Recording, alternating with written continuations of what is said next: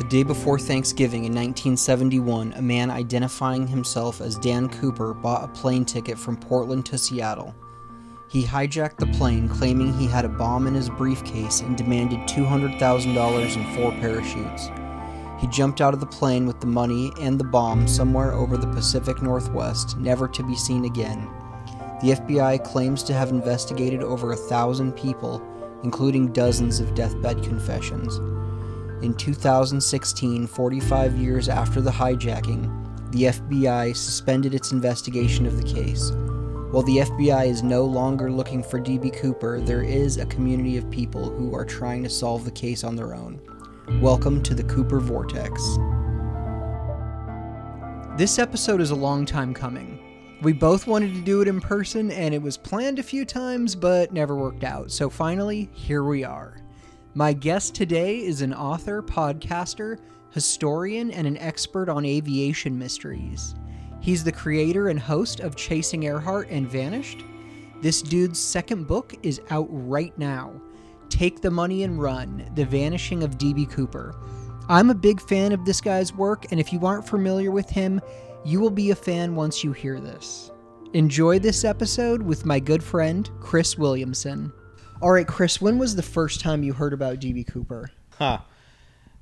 Probably the first time was early on in my youth. Unsolved Mysteries was big when that came out, and Search Of was big. It's not really an uncommon story for a lot of your guests that have probably been on the show. But that's really the first time I ever heard of this guy who jumped out of this aircraft with all this money, and the money had never been found, or at least most of the money had never been found. And it really left my consciousness. I'd always been fascinated with it, like a lot of the other cases that we cover for the show, but it wasn't Earhart. So I was too deep into Earhart and too deep into that whole rabbit hole to really put much more effort or thought into anything else other than that. So it was always sort of like looming, always on the horizon, and I would hear about it from time to time when a new suspect would pop up, or when Brad Meltzer did his piece on Decoded, and they talked about Kenny Christensen and all that. And I knew Brad from a while back, so I would be interested in that, things of that nature. When Rackstraw would come out, anything new, anything big that would be enough to hit pop culture, that's when I'd hear about it. So, but early on it was then. Yeah, and if you're following Unsolved Aviation Mysteries, there's not too many, and the big ones definitely Amelia Earhart, D.B. Cooper, that new Malaysian Airways plane that disappeared. Yeah, that's it. Those two are it. It's Earhart and Cooper. It always has been. I think it always will be until one of them or both of them get solved, and then they'll have something else. There's a lot of other ones out there, but those two are always, they almost transcend. Well, they do. They transcend aviation in general. It goes into just general historical mystery now. Just they both happen to take place in the sky. So. And how old are you, Chris? I'm 40. 40. Okay. So, we're about the same age. It's interesting that we would sort of fall into these unsolved mysteries that happened way, way before we were born. Yeah.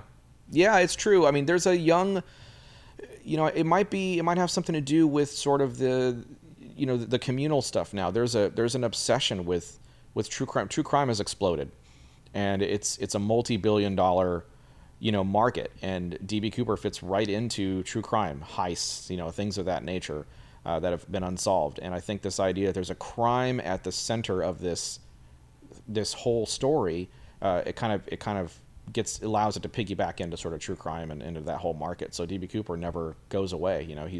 We'll keep him infamous, as people say in the book. Like he's gonna be there until he's no longer there anymore, until it's solved. Which I don't know if that's gonna happen, but it's white hot right now, as you know. How did you go from just a passing interest in the case to writing a book about it? We knew for season 2 that we were going to step outside of the Amelia Earhart bubble. At first, I didn't feel like that was something that was logical, because I felt like people would not want to hear us talk about anything other than Amelia Earhart, because we had gone so deep on that. We'd become known as that. And, that's sort of the name of the game. And we knew when we did season 2 that we wanted to tackle some marquee cases. Our show is about really tackling a mixture of cases that are not so well known, like Amy Johnson, like Henry Avery, and cases of that nature, and then cases that are huge, like Jack the Ripper and John Wilkes Booth, Amelia Earhart. Well, D.B. Cooper, it's just a matter of when. It's, as you just talked about, they're very well related cases. Everybody knows aviation cases, Amelia Earhart and D.B. Cooper. That's it. Those are the two big ones. So it became something that was just an obvious thing, and we did the show. And once we did the show and I wrote the first book, I never intended to write anything beyond Earhart. That's kind of the story of my life. But then we thought, well, people were asking for a second book, and there was sort of some interest there, and Cooper just seemed like to be the natural fit. We had the anniversary looming. It just worked. And so we decided to take what we recorded a year prior and then, just basically put it into book form and then add a bunch of retrospectives and bells and whistles, and that's what Take the Money and Run is. What is the difference between the Amelia Earhart community and the D.B. Cooper community? Well, I can tell you, I'll only tell you my experience because I don't want to speculate on anybody else's experience. I will tell you that the Cooper community has been overwhelmingly welcoming to us. Not only, of course, yourself, but everybody we reached out to on this thing, with a few very minor exceptions, overwhelmingly accepted, and were open and were honest and willing to divulge their work and their theories and their ideas. And the Earhart case, I remember when we did it originally, we were nobodies in that case, and we were reaching out to the biggest names in the case. And we had a handful of folks say yes, but we had a lot of them. It was probably like maybe 30% of them said yes and 70% said no. And so it's because there's so much aggressive finger pointing, and the camps were so aggressive in the Earhart case, and it's been a mystery for longer than Cooper has. It's got 30 years plus on that case. It just seems to be a very different sort of animal altogether. But Cooper, my experience with Cooper was that everybody was very welcoming. That's really all I can say. Everybody was like, yeah, let's do it. I remember when I reached out to you, it was, yeah, let's do it. And then you heard what we were going to do. You're like, maybe not. And then, we went back and we kind of took it back to formula a little bit. And then we started walking a different path. And then you were on board. And then once you got on board, I think everybody just sort of fell into place and got on board and wanted to talk to us about D.B. Cooper. So I got to experience a little bit of sort of maybe what you've experienced over the years with that. Yeah, I think in the D.B. Cooper world, there aren't necessarily camps that are split off. There might be one or two groups that don't play nicely with everyone else, but for the most part, everyone's sort of in the same places, talking about the same thing. Sure. And open to the idea of other suspects, other ideas. But yeah, why do you think the Earhart community is so fractured? Oh, that's a great question. The Earhart case is really filled with a lot of anger and just bitterness and a lot of pain there. A lot of people have gone to their graves not knowing, who had wanted to know badly, more than anything else in their lives. And there's also a lot of people in that case that are so stuck on trying to prove one specific theory over everything else that it becomes almost toxic at a certain point. And I think it really has a lot to do with the demographic. That case, we're starting to see it now, but I've said this before, there's just a spectacular collapse in any kind of collaboration there in that case at all. It's very, everybody's keeping their stuff to themselves. They're not sharing information. Nobody's really open to the idea that it's possible that multiple theories could sort of make up the ultimate ending to what happened to Earhart and Noonan back in 1937. With Cooper, I feel like you're either on, you're on one of two sides, as you just mentioned. He either never made the jump, he died on impact. He didn't survive the jump, or he did. My experience is that it's overwhelmingly in the direction that he survived the jump. That not only would this jump have been possible, but it would have been easy, for certain people, especially suspect lists. When you start looking at some of these guys, it's like this would have been nothing. It would have been like a walk in the park for him. Especially when I was introduced to, the suspect who we sort of name in the book and kind of get more aggressive on toward the back half of the book. It just felt, more obvious. But yeah, it's really two things. Well, in Earhart, there's 5 or 6 different camps. and they're very aggressive. Crash and Sink doesn't really mix well with Japanese capture. Japanese capture doesn't mix well with Buka, and Castaway doesn't mix well with any of them, really, frankly. And so you've got all this aggression and all this anger, and it's like layered on top of each other. So you got all this shit that goes all the way to the top, and then at the very bottom, the core of the case are factual data, what we actually have to work with, amazing work that's being done on all fronts, on all theories. But you gotta dig through a lot of shit to get to that. And the Cooper case, I feel like maybe you could try to maybe really make the same argument, but it just feels like it's not as bad as, with my limited experience, it's not as bad as digging through the Earhart case, because there's so much data. Nobody agrees on anything in the Earhart case. You can take the most minuscule data point, and you're going to have 5 or 6 different disagreements in that one data point.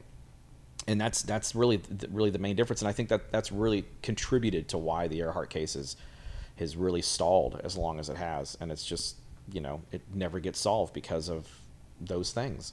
So, will either of these cases ever be solved? I have hope that they will. Look, the Cooper thing is, everything's white hot with Cooper right now. I don't have to tell you that. There's multiple suspects now, active investigations going on. I think that's fantastic. I think the more you prod, the more you poke, and the more you dig, the more likely you're going to find something. Someone's going to be aggressive at tracking down some ridiculous piece of information that nobody thought about, and it's going to break the case wide open. I think that's what you do, and that's how you solve cases like these ones that have just been dormant for so long. Earhart's no exception, and there's active investigations going on as we speak right now on that. And I think somebody's going to crack something wide open, and it's going to be a whole different thing at that point. Now, what we're going to find out is going to be interesting. That's where it's going to go really fun, is what actually happened with Earhart.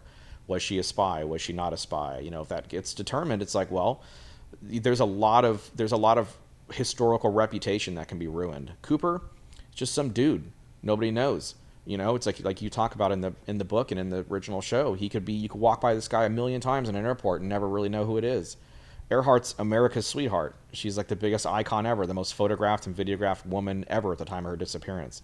They couldn't be more different. But these cases seem to be simultaneous in the way that they're argued and the way that they're researched. That's a really good point. Yeah, she's the most famous. He's totally unknown. We could have seen him a million times. He could have been a news reporter that was on TV and we wouldn't know. And it's interesting that, she disappears. We have no idea really where she went. Cooper, we knew exactly where he was. The search area is narrowed down to a small piece of ground in southwest Washington. Yeah. But we never found anything there. Yeah. So it's like the suspect in the Cooper one is the mystery, where Earhart, it's where'd she go? Right. And then to your point, like, well, was she a spy?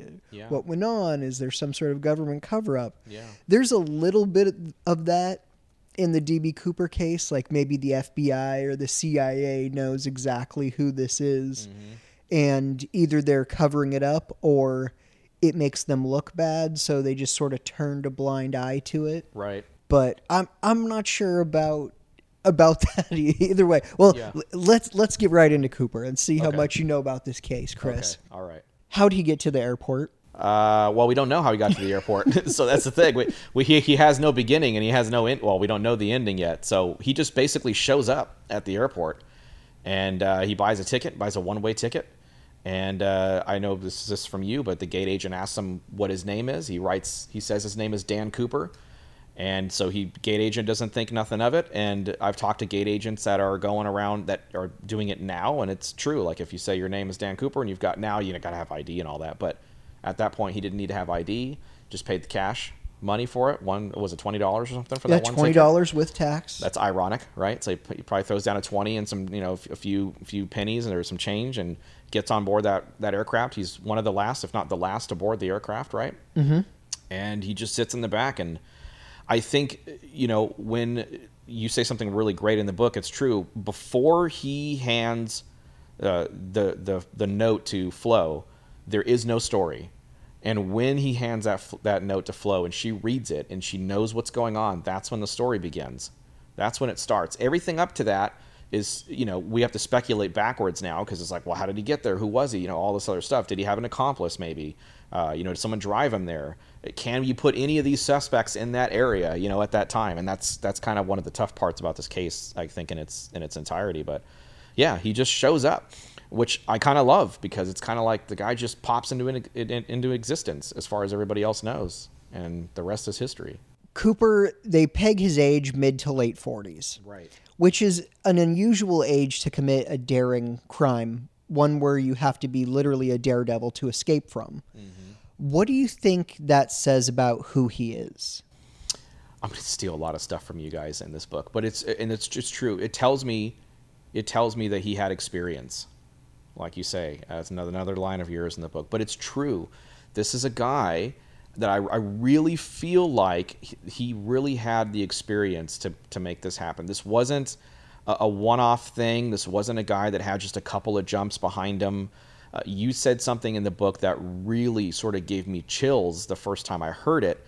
And I know we're jumping ahead a little bit, but when right before he jumps, he sends Tina Mucklow back to the cockpit for the rest of the flight crew, and she turns around and she looks at him, and he's putting the parachute on, and she mentions that it looked like he had done that many times before, that he was maybe intimately comfortable with that particular parachute.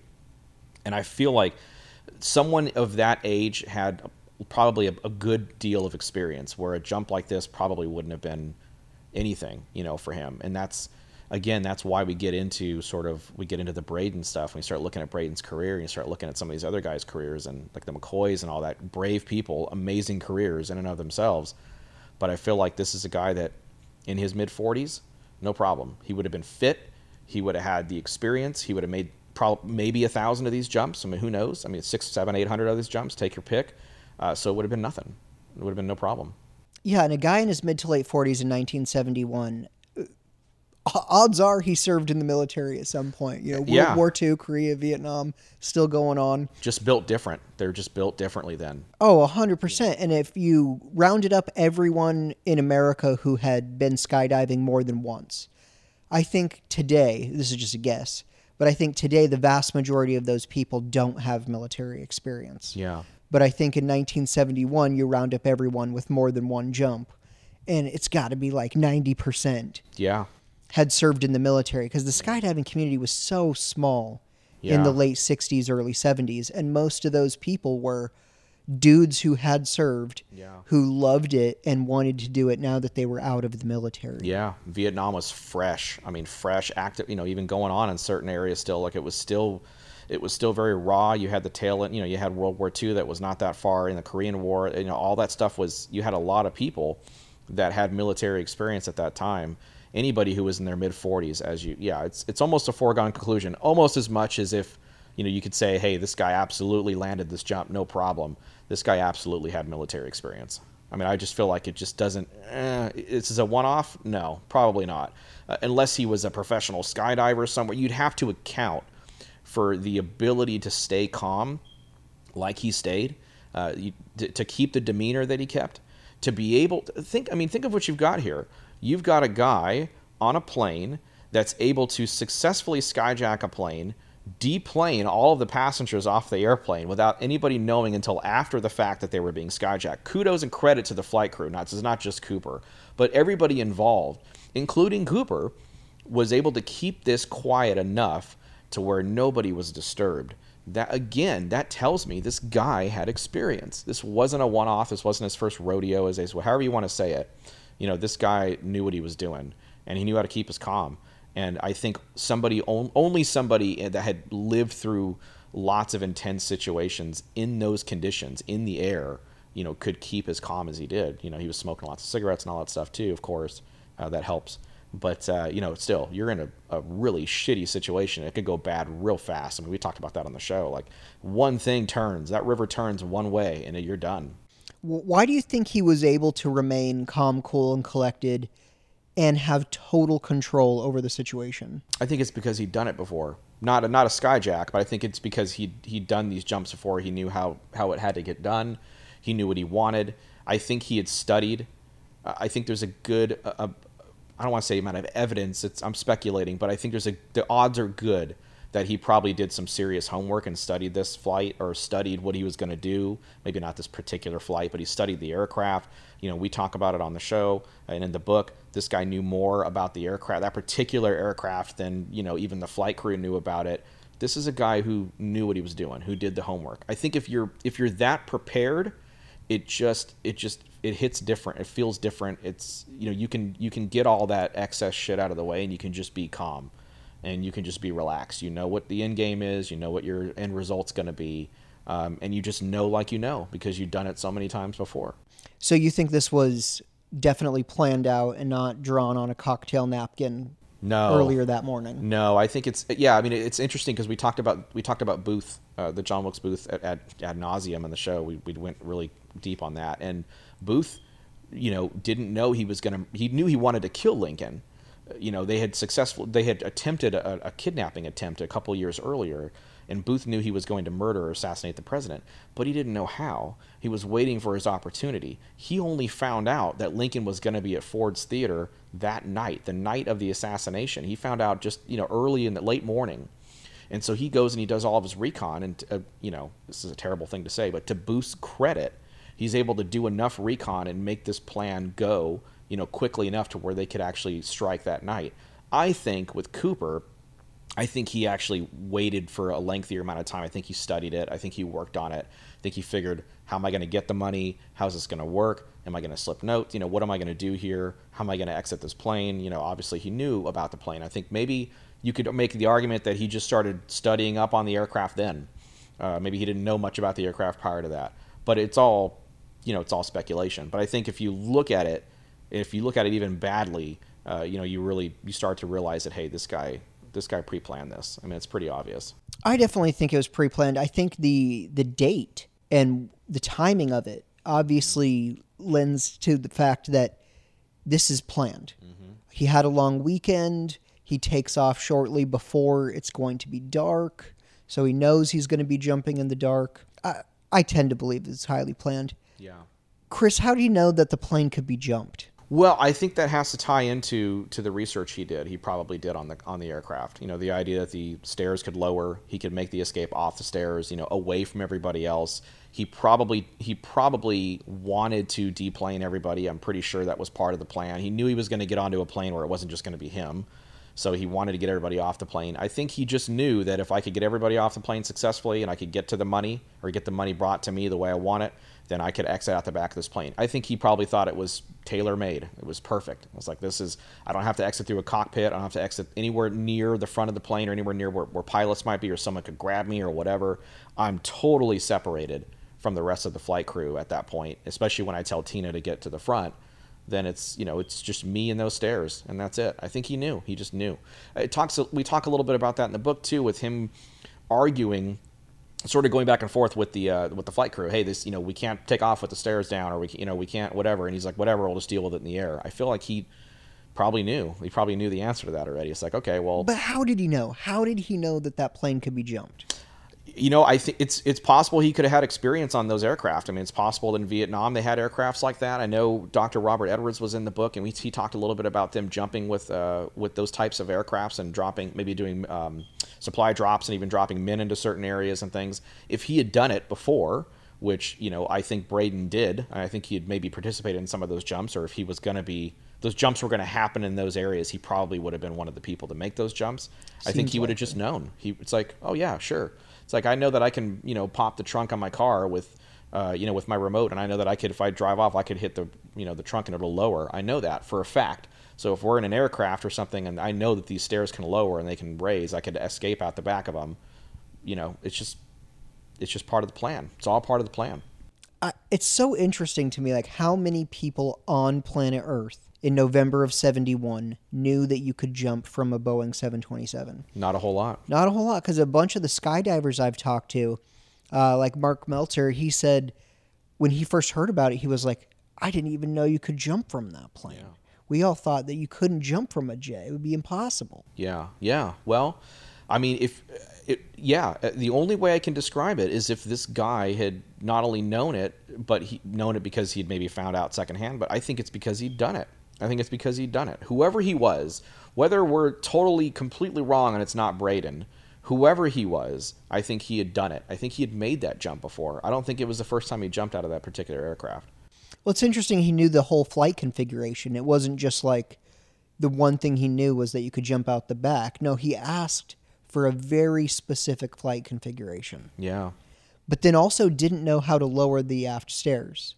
That's true. Which I think is such an interesting combination of knowledge to have. Yeah. It reminds me sort of like a really high-level race car driver who could tell you everything about the car, but he might not even know like the displacement of the engine, or he couldn't fix anything on it, but he could tell you, oh, the spring on the front right corner is a little soft. We need to tighten that up. Yeah, you don't always know. I mean, you don't know everything. I think that's pretty obvious. But I think, if you look at what he did, look, this is a guy who committed the perfect crime. I mean, it's the perfect crime.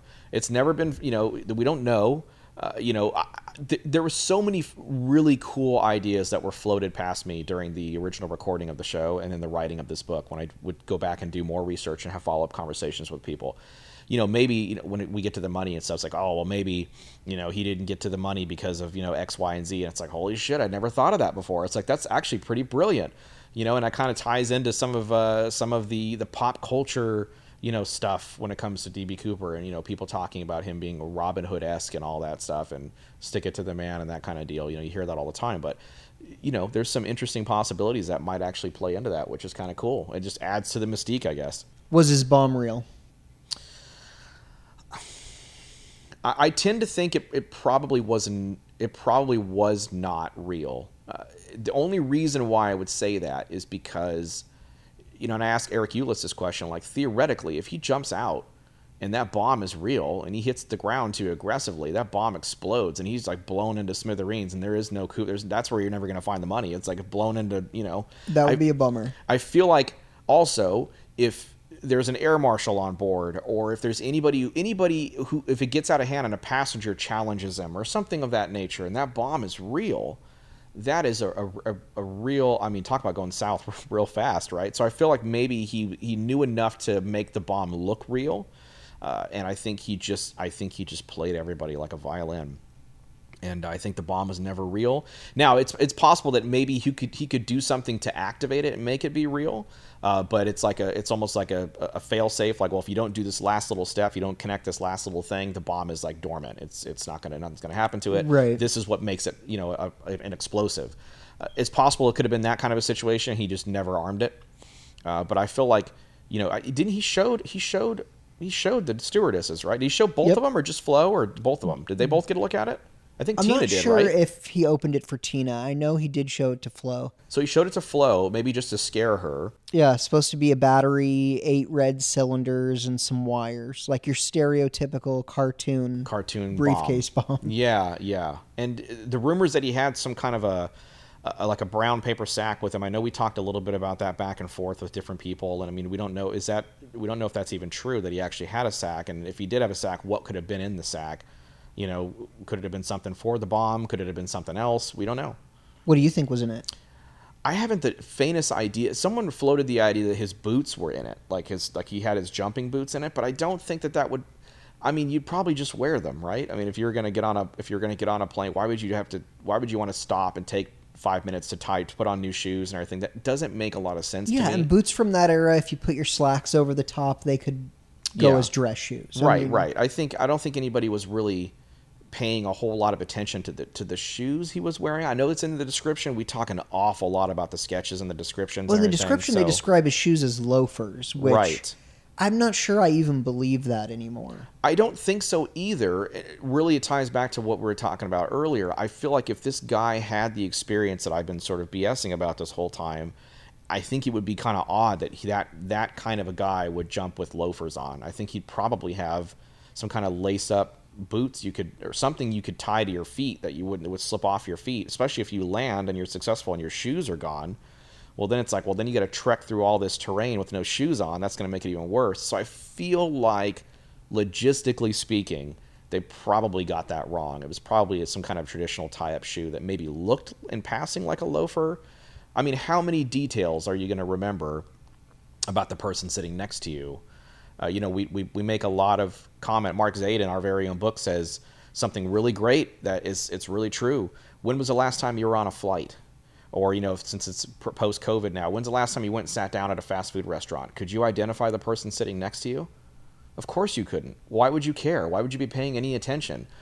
So Tessa talks about that in the lineups. Well, I might tell you that he's got a big nose, he's got blue eyes or whatever, but like if I don't know the rest of it, my mind's just going to start filling in gaps, because that's what the human mind does. That's what nature is. Yeah, nobody knew to pay attention to him. Right. Nobody knew to pay attention to him until after the fact. Oh, yeah, I saw him. He was, he had this, and this, and this. I was like, okay, well, I mean, shit, you got to really... I'll give you a concrete example. I know we're kind of going off a tangent a little bit. When I flew out to L.A. for the history thing, okay, I left from Florida. It was a 5-hour flight, ironically enough, right, from Florida to L.A. And I sat next to a young girl. The only thing I could tell you for sure is that she had kind of long blonde hair. That's it. She had a hoodie pulled over. She had her earbuds on. She was looking at her phone. I was sitting right next to her. We never made eye contact. I couldn't tell you how... She'd never stood up.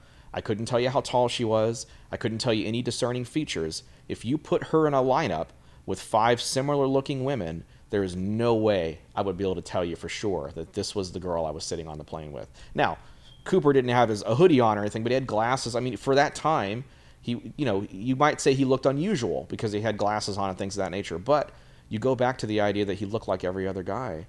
And it's just kind of like some dude in a business suit that happened to have glasses on. That's all you've got. He truly did look like every other guy. And I mean, the one passenger who really got a good look at him was Bill Mitchell. And the only reason Cooper stuck out in his mind is because he was jealous that the, quote, geeky old guy was getting all the attention from the young, beautiful stewardess. Right.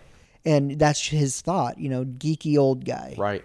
And he wasn't even really paying attention to him. It's just that he noticed... Hey, I'm a young college guy. She should be sitting over here by me. Yeah. And that's another thing too, because and I'm sure we'll get into the height and stuff a little bit, because that's so contested. But it's he was sitting down the whole time in a plane. It's hard. It's a lot harder to tell how tall someone is to the letter. I mean, I'm not saying you can guess, but there's always like this idea of like, well, there's a 3 or 4 inch room for error. That's logical to me, because I've seen people that have stood up that are like 4 or 5 inches taller than I thought they were going to be when they stood up, and I've seen people that are like a lot shorter than I thought they were going to be when they stood, because you kind of really can't tell depending on how they're sitting, what the environment is. Sitting on an airplane, it's more cramped. How tall is someone sitting down? It's kind of tough to tell. I totally agree with you. The height, I'm willing to move around and play with a little bit. I'm even willing to move around on eye color. Okay, your suspect has hazel eyes or green eyes, because you have one stewardess see his eye color one time. Yeah. So I'm willing to be a little bit flexible on that one too, because you really only have the eyewitness accounts from Tina and Flo. Alice got a look at him, but she didn't really interact with him the way Tina and Flo did. And Flo was whisked away pretty quickly. So, I mean, she got that initial reaction with him, or that initial interaction with him rather, and then Tina basically stepped in and did the brunt of everything. 5 hours on the plane with him, lighting his cigarettes. I mean, did they have conversation? I'm sure that they did. Oh yeah, I love the fact that she lights his cigarettes. Yeah, I mean, there's conversation there. I always wonder about what was said. There's I don't want to speculate on anybody's memory or anybody's thought process or anything like that, but I gotta imagine that there were probably things said between Cooper and Mucklow that have never really been talked about, that maybe either only Tina would know, and Tina maybe has never said, or Tina maybe has not remembered. How do you 51 years ago, how are you going to remember? I mean, you're going to remember the situation, certainly, surely, but are you going to remember every word in a 5-hour-long conversation? Potentially. If they didn't talk much and they just talked every once in a while, then that makes it a little easier for remembering. But it's tough, and that's where you start getting some of the, the whole idea of like what was said, what was not said, what was done, what was not done. And everybody starts overanalyzing every little thing, the cigarettes, and did he stand up? Did he interact with anybody? Did he take his glasses off? Was he aggressive? Was he non-aggressive? And everything gets overanalyzed to the T, as you are well aware, in these cases. When he gives Florence that note, she sort of understandably loses it.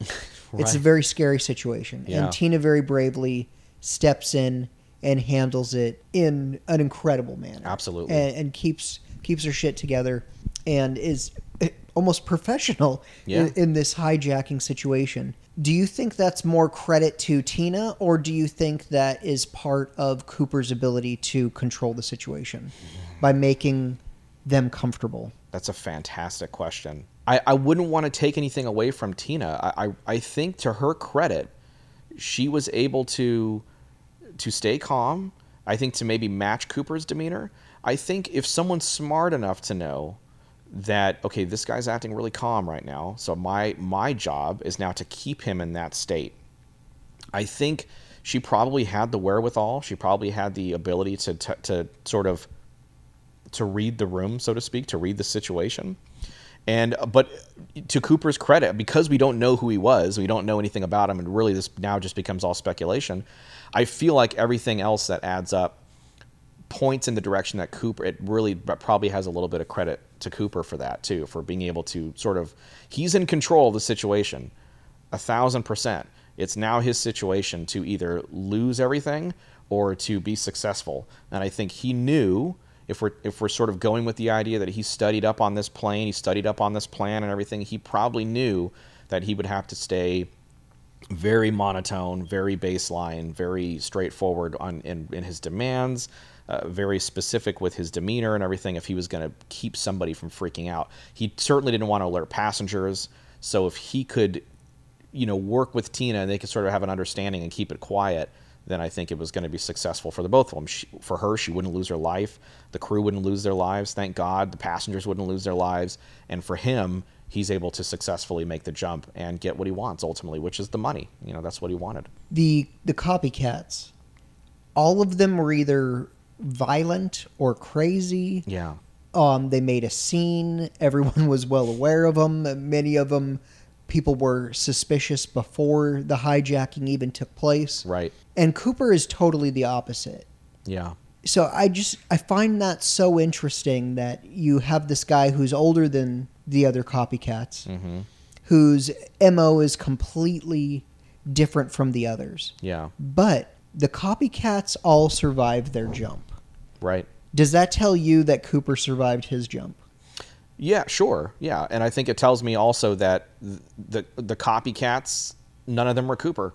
That's the one thing. Look, I love McCoy. McCoy's story is probably the coolest. I mean, there's so many great stories that you told me when we sat down and did our initial conversation, and just all the off the record stuff we've talked about, and of course listening to your show.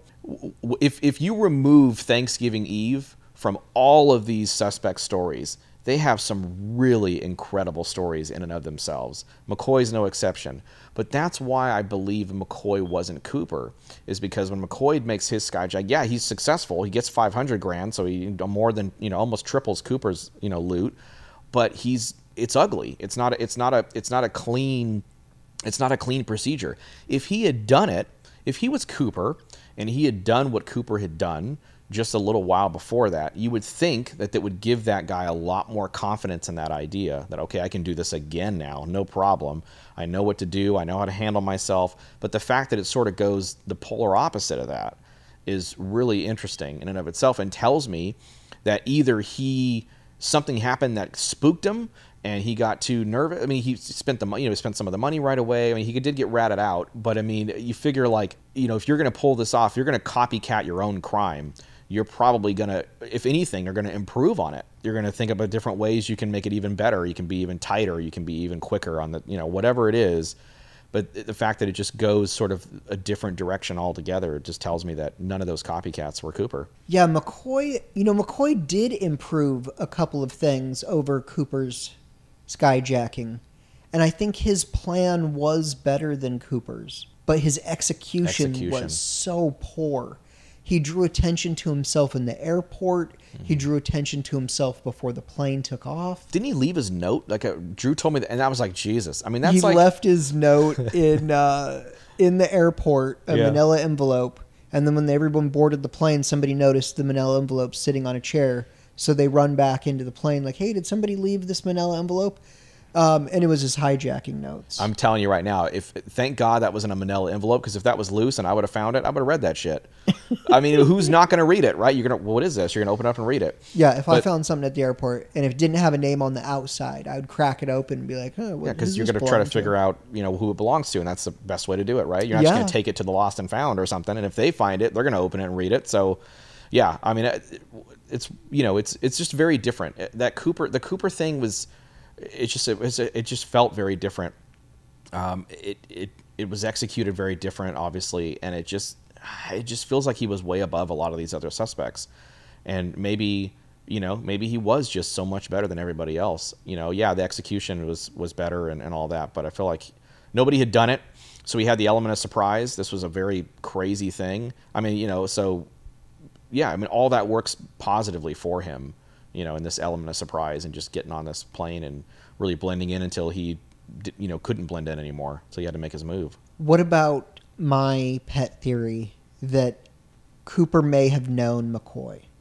Yeah, I like that idea. I like the idea that he had an accomplice. That's when we start talking about like I think Nikki mentioned talking about like Dwayne Weber potentially being his accomplice, and that's kind of how, Joe ended up knowing all the stuff that Joe knew and all. I mean, I'm not as versed in that as of course as you are and a lot of the other people. Joe sort of had like a puppet master theory, and a lot of these suspects are connected. Yeah, I mean, interesting and fun. Hey, I like it. I'm that guy, man. I connect stuff, make stuff fit. When you don't have anything, we don't know.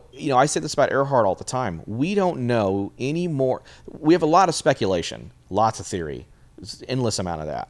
What I'm talking about is factual data.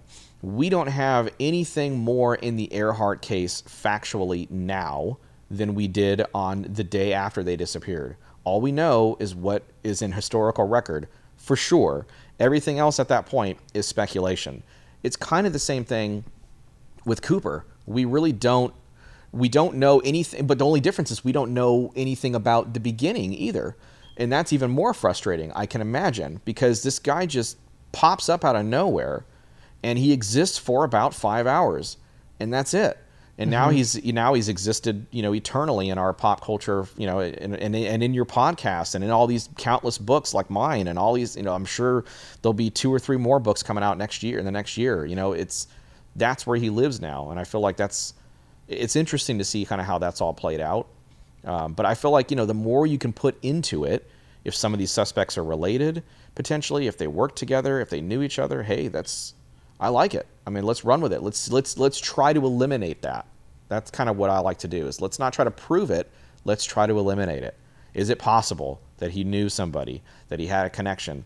If it's Braden, then that's not only possible, it's probable that he had connections. The whole idea of him doing, and that ties back to the homework, that Elsinore thing and the whole Lake Elsinore ghost thing, and the idea of him going to see Lyle Cameron potentially, asking about drop zones in the Pacific Northwest and all this crazy shit, and he had like the same boots. That you get into that, and that's part of the case we start talking about and trying to build for Braden. But like, there's possible that they whoever he was, he had connections. Maybe he was above the FBI. I love the idea of him maybe being CIA. That was sort of the birth of that at that time. With Singlob and a lot of the people that Braden knew. I mean, hey, possible, sure. Do you think it's possible that Cooper had an accomplice? This is something I've thought about quite a bit, because the more people you start to involve, the less likely it is. I mean, that's like, 9/11's an inside job. Okay, well, do you know how many people you would need to have involved in that? We never went to the moon. Yeah, everybody would have to fake it. The more people that you need to keep something a secret, the less likely it is to be true. So yeah. I wonder, did Cooper have an accomplice? Because if it is, like, it's his buddy, or it's his little brother, or his pal from the military, maybe that guy never talks. But the idea that you have multiple people go to their deathbed without coming forward, which, of course, we've had hundreds of people come forward and say they were involved in it, but that's another subject to get to. But do you think Cooper had an accomplice, or he was acting completely solo in this? I think so. I'm going to give you kind of a cop-out answer. I think it's certainly possible that he had an accomplice, somebody maybe to drive to get him out of the way, to get him out of the area quick. But I really feel like the more I research this case and the more I talk to the people that knew a lot more about it than I do, the more I just felt like he probably acted solo. I feel like that plays into the idea a lot more that that nobody ever discovered the rest of the money and nobody knows who this guy was, is because the only one who ever knew who D.B. Cooper was D.B. Cooper himself. And I feel like if you're going to be successful and you're going to pull this thing off, if there's nobody to tell, on the flip side of that, there's nobody to tell and nobody to rat you out, kind of like McCoy, what happened to McCoy. There's nobody to rat you out here. So if he keeps it to himself, I don't buy the whole idea that, when you start talking about it, it really becomes really clear. He burned the money to stay. I don't buy any of that stuff either. But I feel like whatever he did with the money or wherever the money's at right now, I think there's only one person that knows, and he's probably dead, and that's Cooper. So he'd probably be dead at this point. He probably. I mean, I guess there's a chance, and I was talking to Dave Futterman about this. There's a chance he could be. I think even Tom said there's a very small Tom K. There's a very small chance he could be in his late, high 90s and still be alive. I mean, even if he was only 40 years old at the right. time of the skyjacking, that right. makes him 91 today. And people who smoked in their 40s and did dangerous things, not a lot of those dudes saw 90. Yeah. Yeah, I think you can sort of extrapolate certain things and try to. I mean, again, I'd throw everything on the table. Is he alive? Maybe, sure, possibly, it's possible. But the idea is probably a lot slimmer that he's alive. But I think if he did keep to himself, there was no one to tell. So if there's no one to tell, then it adds to the idea of you getting away with it and never being discovered. And I think that was probably pretty important to him. Not just from a practical standpoint, but from the idea of like, oh, I don't, maybe I want to take this to my grave. Maybe I want no one else to ever know that it was me, and that certainly seems like it would fit within his wheelhouse from the little we know, of course. Yeah, he definitely kept it quiet. Talking to Larry Carr, he's like, if you have a bank robbery and they escape with the money, it's very hard to figure out who that was. Yeah. As a police officer or an FBI agent, he said most of the time how those get solved once they get away, it's they run their mouth. Mm-hmm. They told somebody else, hey, I pulled this off. You won't believe I did this. And then that person tells.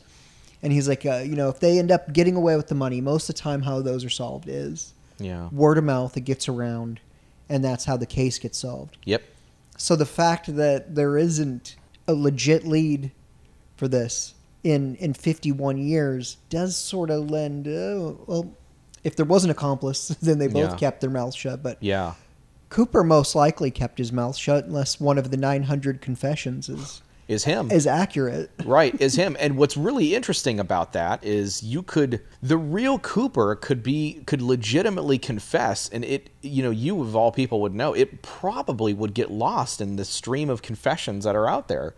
So if everybody's yelling, I'm D.B. Cooper, when one of there's 1,000 confessions and one of them's right, I mean, are you going to go through every one of those confessions and do the dogged research to determine if that person's Cooper or not?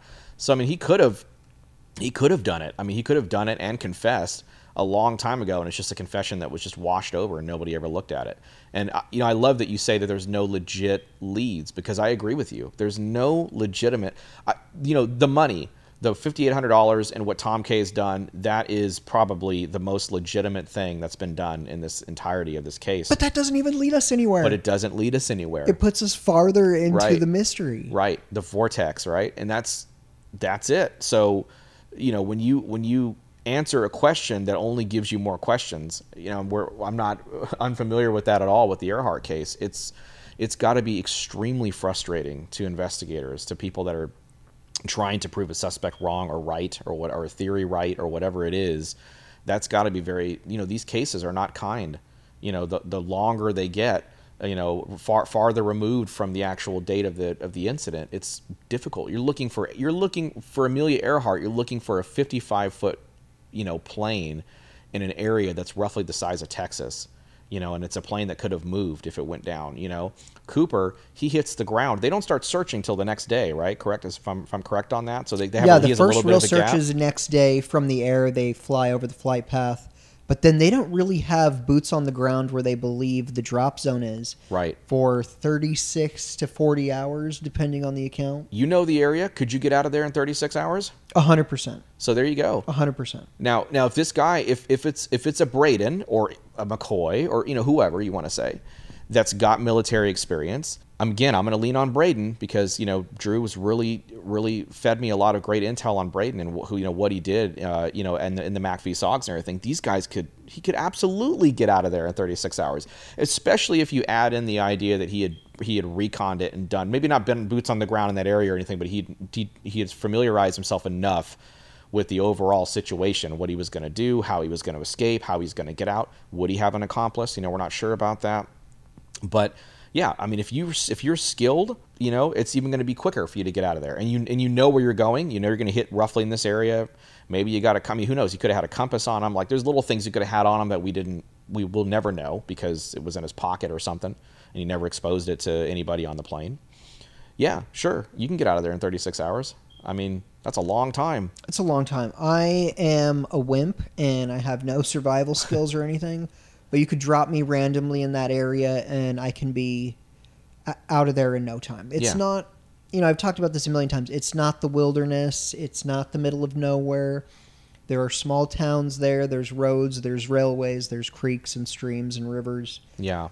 It's easily navigatable, and it's not hundreds of miles from civilization. I mean, the farthest he would have drifted outside the flight path, he might have been 20 miles from Woodland, Washington, which, it's a city. It's decent sized. Yeah. And only a few miles from Ariel or Amboy or Yakult.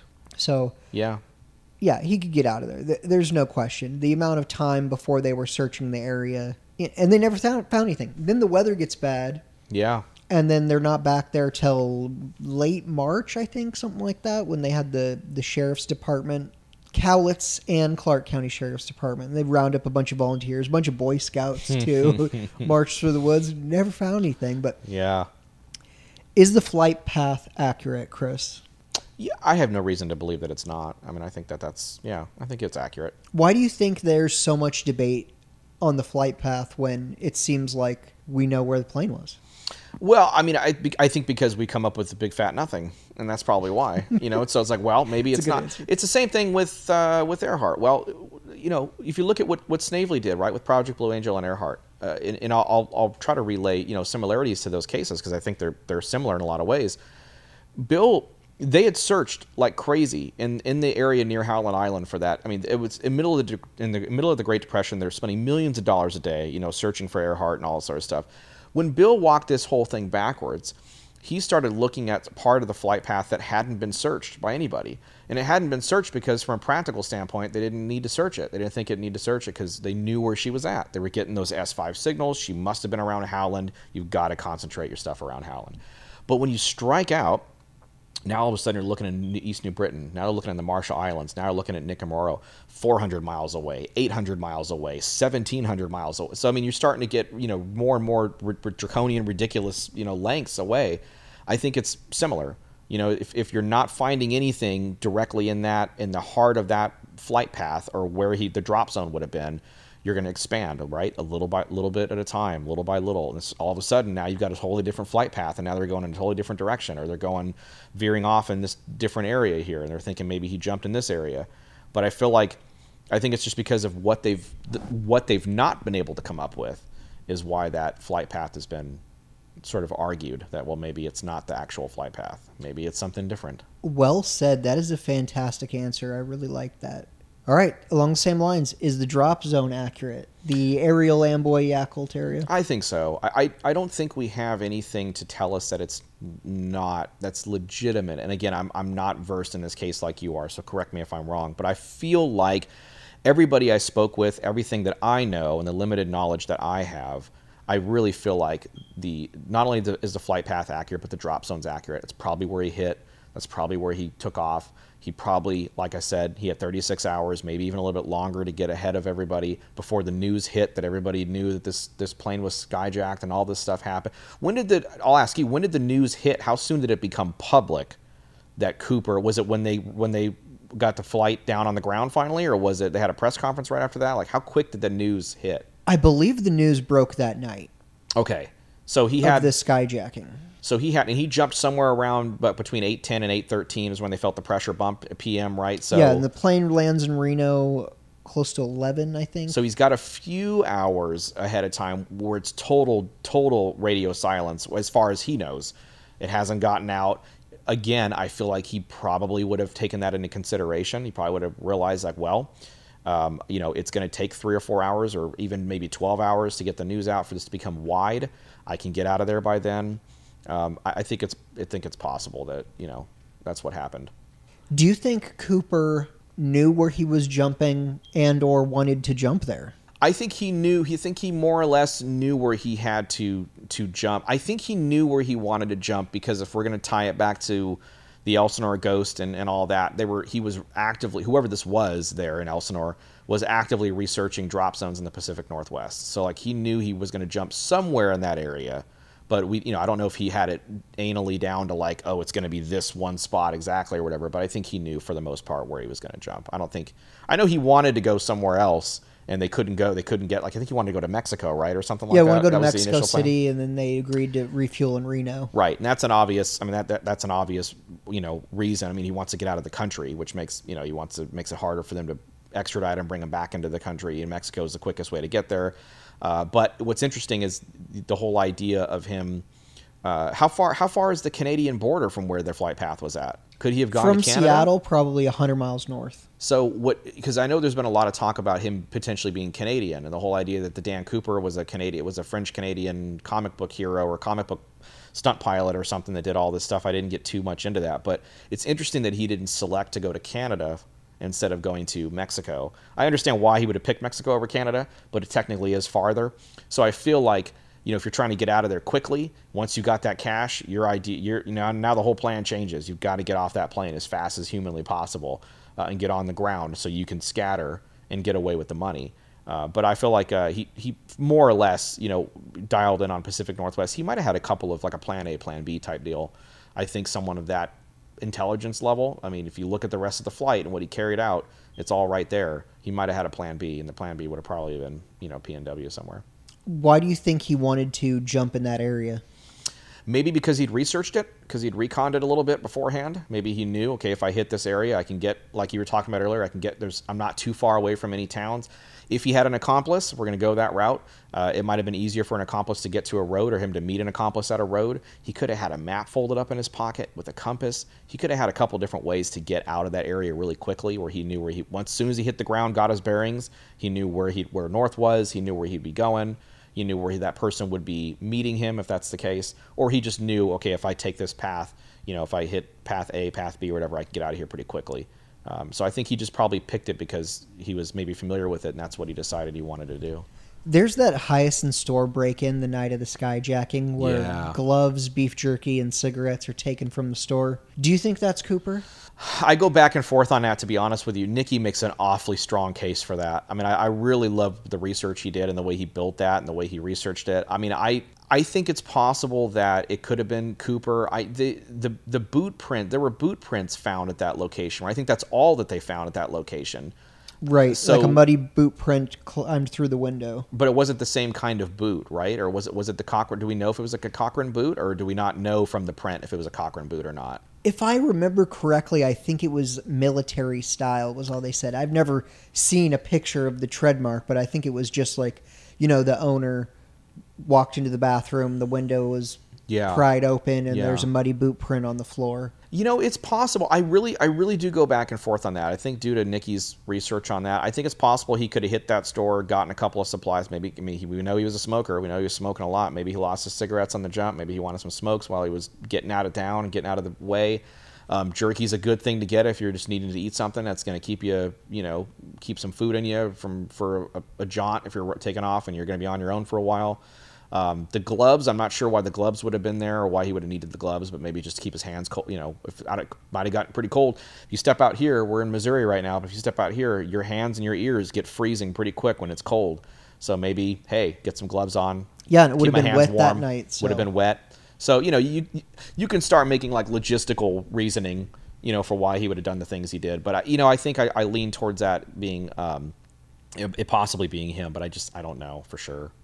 Tim Collins showed me like a crime blotter in the newspaper from around the same time, and there was a break-in where like a boat was taken on the Lewis River, and then like an unattended cabin was broken into and some food was stolen from it. Yeah. Around, I think it might have been the same night or the night after.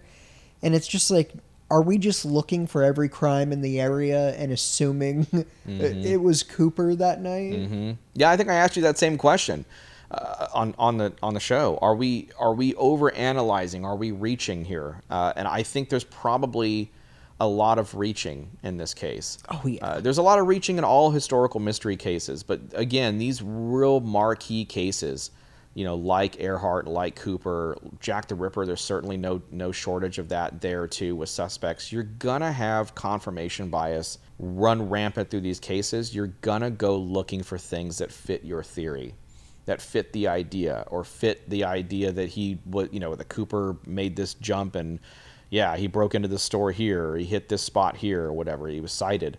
It's the same thing with all the Judge Crater stuff we did. We didn't really get into that, but he was cited supposedly out west, and then he was cited in Australia and all this other stuff. And no shortage. Oh yeah, I saw DB Cooper. I saw a guy that looked just like him. And then all these suspects, it just blows up, and you get all these suspects everywhere. And suddenly now you got 1,000 DB Coopers everywhere. I think the guy probably knew that was gonna happen. I think he had, maybe I'm giving him way too much intelligence, credit here, but I feel like this is a guy that probably planned this thing out, pretty aggressively, and probably knew, hey, if I do this just right, they're not going to be able to know who it was, because I do look like everybody. I can make myself just look like everybody else. I can be a chameleon.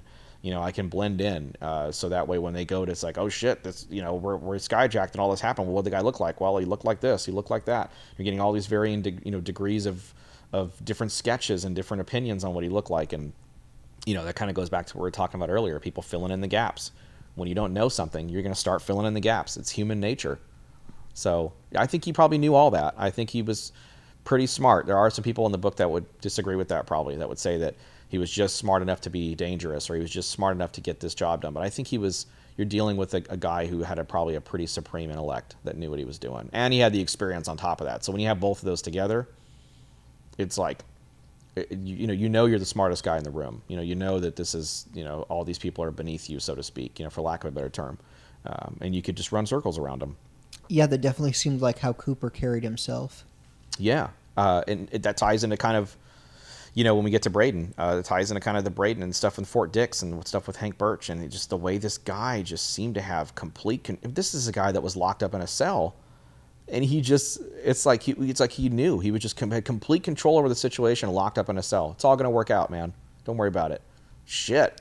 That kind of confidence is, it's bone chilling in a way. So, yeah. Speaking of not knowing the answer to things, how'd the money get to Tina Barr? I have no idea. I've never been. I tend to believe what Tom Kay says. He's the authority. I think it got there. I think the money was, that's what he says is exactly what happened. I mean, I feel like the money was wet before it got buried, as he says. I think it ended up on Tina Barr. I don't know. My question is, why is it only $5,800? That's my question. That's an odd number. $5,800 is like, okay, well, because do we know how they presented him the money? Do we know how they gave him the money? I know they gave it to him in a satchel, but was it like, in $10,000 increments? Was it in? How did should have been in $2,000 increments. Okay. 100 bills in a packet with a bake band around it. Non-sequential dollars, or not non-sequential $20 bills? Correct, but they did have all the serial numbers. Okay. And then those packets were banded together with rubber bands in bundles of usually 3 to 5 packets. And I know these terms, bundles and packets, because it's been driven home, especially like by Flyjack on the drop zone and everything. Yeah. People get annoyed when you say, oh, he found this packet of money. No, it's a bundle of packets. Yeah, yeah. Yeah. And there's no bake bands when they find them. We don't know, was there a series of rubber bands around each group, or was it one rubber band around the whole stack? Yeah. I'm not really sure on that. I'm not sure if anyone knows the answer to that specifically, but that's going to be tough. I don't think he, I really don't think he landed in the water, or he landed near water and walked up the beach, buried the money, it's $5,100, and then just bounced. I don't think that's what happened. I think it, maybe some of the money fell out. I mean, again, this is all speculation. I mean, Tom K is the authority, right? So, I mean, I'm going to buy whatever he's selling when it comes to that. Right, and he has no idea how the money got to Tina Bar. Right. It's like if Tom K doesn't know, who the hell am I to say, this is how it got to Tina Bar? I don't know. I just know that I'm pretty confident that what Tom says is probably what happened.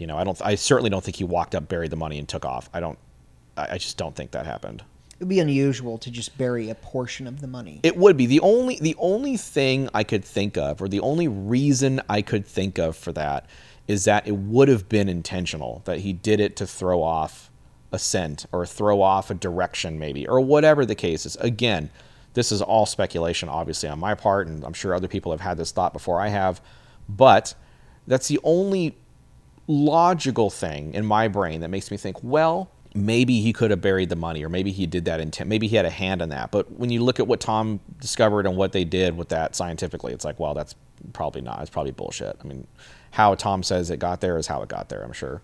Do you think he spent the rest of the money? What do you think happened to the rest of the money? God, that's such a fun question. I think it was Dave. Shout out to Dave Futterman, I hope it's Dave, if I remember my edits right. Dave mentioned the possibility of him donating the money, which is, can I cuss on the show? Is that yeah, okay? Sure. Which is fucking awesome. Can you imagine if you did this? You talked about Barb, right? We talked about Barb Dayton a little bit. And again, I don't know much about Barb as far as, I love the story. I love all what I know. But the idea that Barb didn't do it for the money. Barb did it because she wanted to prove something to herself. It was a more intimate thing. It wasn't about the money. Never was about the money, right? Can you imagine if this guy, whomever he was, and this goes against, this is about to go against Braden, by the way. So for people who think I'm just pure pro Braden, it doesn't fit Braden's MO. I think Braden would have absolutely kept the money and spent it somehow, or got it cleaned, or cycled it through, or done something like that. But can you imagine if this guy jumps out and makes this successful skyjacking, and he fucking donates the money? And that's how it ensures that the money, because they're not going to check the banks aren't checking every suspect 20 like Tom K says. They're not going to. It's labor intensive to do that. So can you imagine if he just decided to donate the rest of that money? And then it's like that. You'll never find. You know how they say never.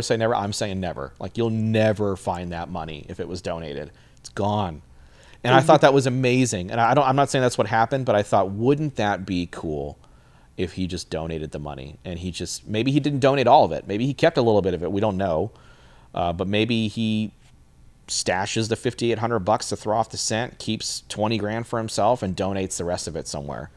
The origin of the Vancouver Boys and Girls Club was a donation from D.B. Cooper. Can you imagine that? That would be. Can you imagine great. that? There was I just feel like that would fit in with, again, this Robin Hood personality and all the stuff it's made up, like the Boogeyman, Three Little Pigs, shit like that. Like, it's not real. We don't know if he was a Robin Hood-esque type guy. We can only base it off of, historically speaking, what Tina's testimony, Flo's testimony, the flight crew, people who were on the plane, Bill Mitchell, all those folks. We can guesstimate, what his demeanor was. We know he was calm. All that stuff happened. None of that tells you that he was a Robin Hood, stick it to the man, robbing from the rich, given to the poor type of guy. Right. That's been made up. It's been got, just like the whole DB moniker was made up. It's like he didn't. I'm sure he never in a million years. The Dan Cooper thing, you talk about it in the book, and you make such an excellent point. It's absolutely not a fluke that he chose that name. I think you go back to Fight Club and Tyler Durden and all that stuff. It's very true. If there's something that means something to you, that's maybe an inside joke. You're going to be the guy that you're going to be the guy to do it. You're going to have a little fun with that. But the whole idea that, I can just think about him donating that money and just think like that would be so cool if that happened. But you're a fan of him choosing that name from the comic book. I think so. I think so, because when you look at the comic and you do a little bit of research, it's like, well, that's kind of okay. Yeah, that makes sense. Like, maybe he was a big fan, a Dan Cooper, comic fan, in a lot of the same ways you tie the Fight Club stuff together with, modern audiences and stuff. You would pick something that means something to you. Obviously, he didn't know it was going to be, morphed into DB Cooper, But the whole Dan Cooper thing, I think, is absolutely intentional. Yeah, I'm sold on that after that conversation with you for sure. Have you seen that? I believe it was Ryan Burns that found it. He found like a 1930s Air Trails. I don't want to call it a magazine. It's more like a pamphlet. Mm-hmm. But in there's a story about this guy, Dan Cooper, and it involves aircraft. And the next one's like about skydiving. And the way the story's written, it's always like Dan Cooper sat down. Dan Cooper punched this guy in the face. Dan Cooper drank his bourbon. Yeah. Yeah. So it's just interesting to see another reference of Dan Cooper outside of that comic book. But yeah, I'm with you. I'm not sure if I believe 100%. That's why I chose the name. Yeah. But I want to believe 100%. Yeah. That's why I chose the name. Me too. It's tough to say that would be a coincidence. And again, this shows my ignorance to the case when I asked you about that. I mean, I truly didn't know. I was like, so you think it was just a random pick? And you're like, no, hell no, that's not a random pick. Let me tell you, why it's not. And you really laid it out. And I think that when you hear stuff like that, it becomes really evident. I mean, it was personal for him. It was a personal little thing that just kind of made him smile internally. I'm sure he saw the coverage. I'm sure he saw all that stuff. And, they're talking about Dan Cooper and then, of course, D.B. Cooper. And he probably was like, what the hell is that going? But whatever. Close enough, right? Yeah, they ruined my joke. Yeah, I ruined my joke. But, I feel like, they did say Dan Cooper a couple of times in the coverage and stuff. So, I think he probably got a big kick out of that. What do you think of the particles left behind on the tie? I think that is where a potential, I think that's where science can take over where history has failed, potentially. I think that's to Mark Zaid's credit. He talked a lot about that in the book and in the show originally. That's why he steps into these cases, is he wants science to take over where history couldn't quite, bring it home, basically. I think the particles in the tie, are legitimate, are legitimate piece of evidence to track down. And if you're going to doggedly research something, if you're going to take it, as small as you can or down to the smallest detail, I think that's where you go with those tie particles. And I think that's what they're doing. I mean, I think it's a natural progression from having the tie. It blows my mind that we've even got the tie. That really blows my mind, because I feel like, I've been talking up this guy's genius and his intelligence level the whole time and everything, and he leaves the tie behind, whether it falls off of him or he just throws it or gets rid of it when he puts on the straps on the chute or whatever. The fact that we've got that tie, and we had those cigarette butts. I don't know. Eric Eulis definitively says they were destroyed, and he knows that they were. So that's Eric Eulis. I'm gonna buy that if he believes that they were destroyed. Who am I to question that? But if the fact that we've got the tie in general, and that they're doing what they're doing now on it, is pretty great. It's opening up new suspects and new leads. That's what these all are. This is what this is all about. Do you think that can lead to the conclusion of the case? Yeah. I guess it depends on how good the lead is that you get from those particles, right? Like if you can narrow it down. I love what Tom Kay says in the book. He talks about, really the tie particles and kind of examining it, and that really really shrinks Cooper's world a lot. I think if you can do that, I think it can certainly help do that. You might be able to narrow this down to where like it maybe only a couple hundred dudes or something, and that's a hell of a lot better than we've got now. So will it be like Yahtzee, and it's like, okay, we got the guy. This is the guy. It narrows down to this dude. I don't know. I'm not smart enough to know that. I would say that it could certainly help it narrow it down to an extreme amount of small amount of suspects, potentially. So you chase those leads, man. You follow that evidence wherever it leads, no matter how minuscule it is. And, if you can knock on a door, and you can get closer to something, then that's what we can do here. And I think that's what's going to happen with it. I don't know if it's going to conclusively solve it, but it's going to be an important step in solving it, I think. Do you think he left the tie on the plane by mistake, or was it intentional? That's a total crapshoot. I lean towards him being a mistake. That he slipped up, which was, I think, again, I'm talking up this guy's genius, right? I think it was a rare slip. I don't think he left it on purpose. A lot of people say it's possible that he left the tie as a fuck you to the rest of the, to whoever's going to be investigating, the authorities and all that stuff. I don't know about that. I really think this guy probably wouldn't have done. That's kind of why when we get to the Cooper letters in a bit, I'm sure we'll talk about that. That's why I kind of on the Cooper letters, like, yeah, especially letter number 6, and it kind of ties into Braden and it ties into kind of some of the ways he talked. But Cooper doesn't strike me as a guy that would go back to that well and start teasing police and teasing authorities and everything. I feel like he would. It's a job. You get that. You plan that job. You execute that job. You leave that job, and you're done. You don't tell anybody about it, and that's that. I don't feel like he would have waited around and told a bunch of, tease the police or tease authorities. And I really feel like he wouldn't have intentionally left the tie back there. I think it was probably a mistake. I agree with you, and I agree with you on the letters too. I mean, he asked for his notes back. Mm-hmm. If he's going to ask for his notes back, is he then going to successfully pull off this hijacking and then think, I'm going to write the Oregonian a letter? Right. It just doesn't make sense to me. Yeah, it doesn't fit the MO of the rest of the plan. It doesn't fit the MO of the rest of the plan. And so for him to deviate from that MO, something's got to cause that. Now, it could be a mental thing. It could be like you talked about. People brag about this shit. I mean, it's really, that's how these cases get solved. Talk about Larry talking about bank robberies getting solved that way. Cooper wasn't, necessarily immune to that kind of stuff, but I feel like he would have known more than the average person to just keep quiet and, keep this to myself and I will actually get away with this. So I feel like, leaving the tie behind, he probably obviously regretted that, was probably pissed when he realized he left it behind. Because now you've got evidence. Now you've got something. Maybe in 1971 you don't have a whole lot, but I would imagine that, as DNA and scientific advancements happen, you're going to find breakthroughs. You're going to find people that are going to tie, the particles in that tie or whatever, back to suspects, much like they're doing right now as we speak. So maybe he was right about being pissed about leaving that tie, if that's how he felt about it.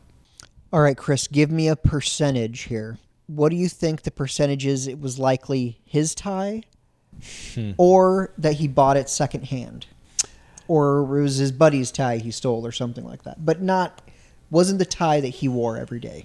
That's a tough question because we don't know. I mean, we just don't know. I guess you could say 50-50. I mean, it's hard to tell, right? I mean, did he buy it secondhand, at a secondhand store? Sure. I mean, that's possible.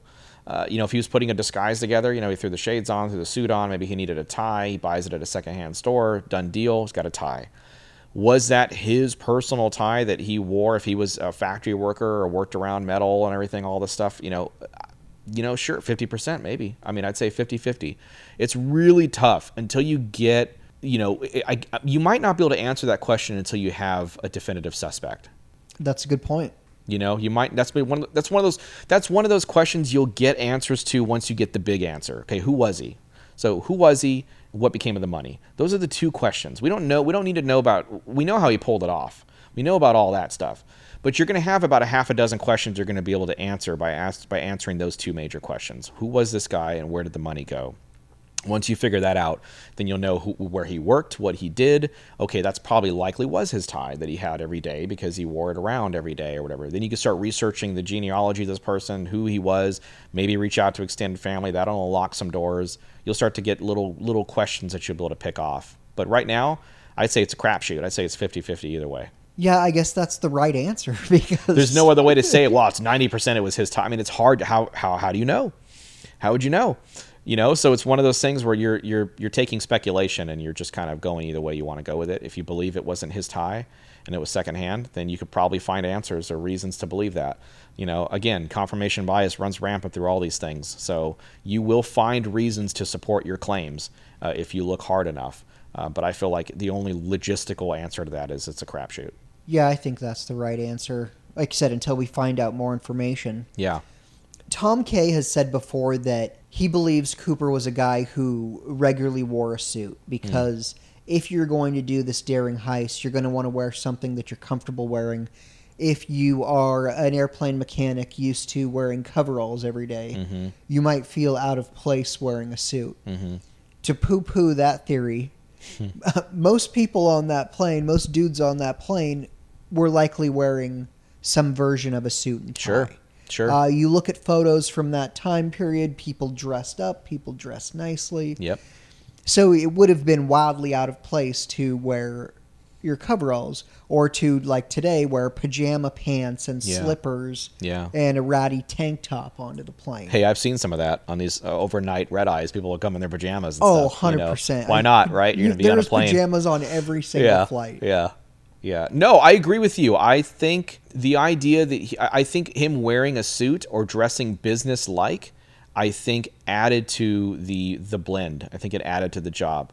You need, if you're him and you're attempting to do this, you need to call as little attention to yourself as humanly possible. And I think dressing a certain way, dressing like the rest of the flight, the passenger list for the most part, like I said, people, like you said, people traveled, they dressed up when they traveled and things of that nature. A lot of dudes wore suits at that point. I think him wearing a suit is probably part of the plan. Now, whether he wore it every day, I guess, again, that's another speculative crapshoot. Because, once you find out who he was, maybe this guy was, did work in a factory and was a supervisor and maybe did wear a shirt and tie at least every day or something like that. And he just had the sport coat, threw it on, and that was the end of the ensemble. You throw the glasses on, there you go. You got your DB Cooper outfit, basically. So it's possible, but again, I think it's one of those questions you're going to have to answer once you identify who it was. Do you think there could be an element of CIA or FBI cover-up or steering the investigation towards a dead end? I'm going to say yes, because I believe it was Braden, and because I know Braden knew Singlob very well, and I know that Braden had specific connections that were high up. You couldn't get much higher than that guy when it came to his military ability and his experience and the people he knew and the connections that he'd made along the way. So I feel like it's an absolute possibility that whoever this was above the FBI, and whoever it was, whether it was the CIA or another government institution or whatever it was at the time, may have been able to assist in keeping it quiet or keeping some interested parties off his scent. Friends in high places. Friends in high places, sort of thing. Yeah, that happens even now with some of the some really bad people that are out there. If they're being utilized for government operations or for things of that nature, that government will actually help keep other interested parties off their tail, to kind of make it more exclusive to them. So I feel like if he was. Now, that's not to say he was doing this for the CIA or as a CIA job or anything like that, because nothing really tells us anything to support that. But I feel like if he was doing the homework he was doing and doing what I've been saying he was doing, then he probably would have made those connections. Going out to talk to Lyle Cameron Sr. potentially. I know Lyle Cameron didn't say he knew the guy or anything like that, but if he had been sort of aimed at Lyle, hey, go talk to this guy. This is who you want to talk to if you need to know about these questions. He could have been helped along the way, and it's possible that even after the fact, after the skyjacking, they could have stepped in and assisted to either help him get away.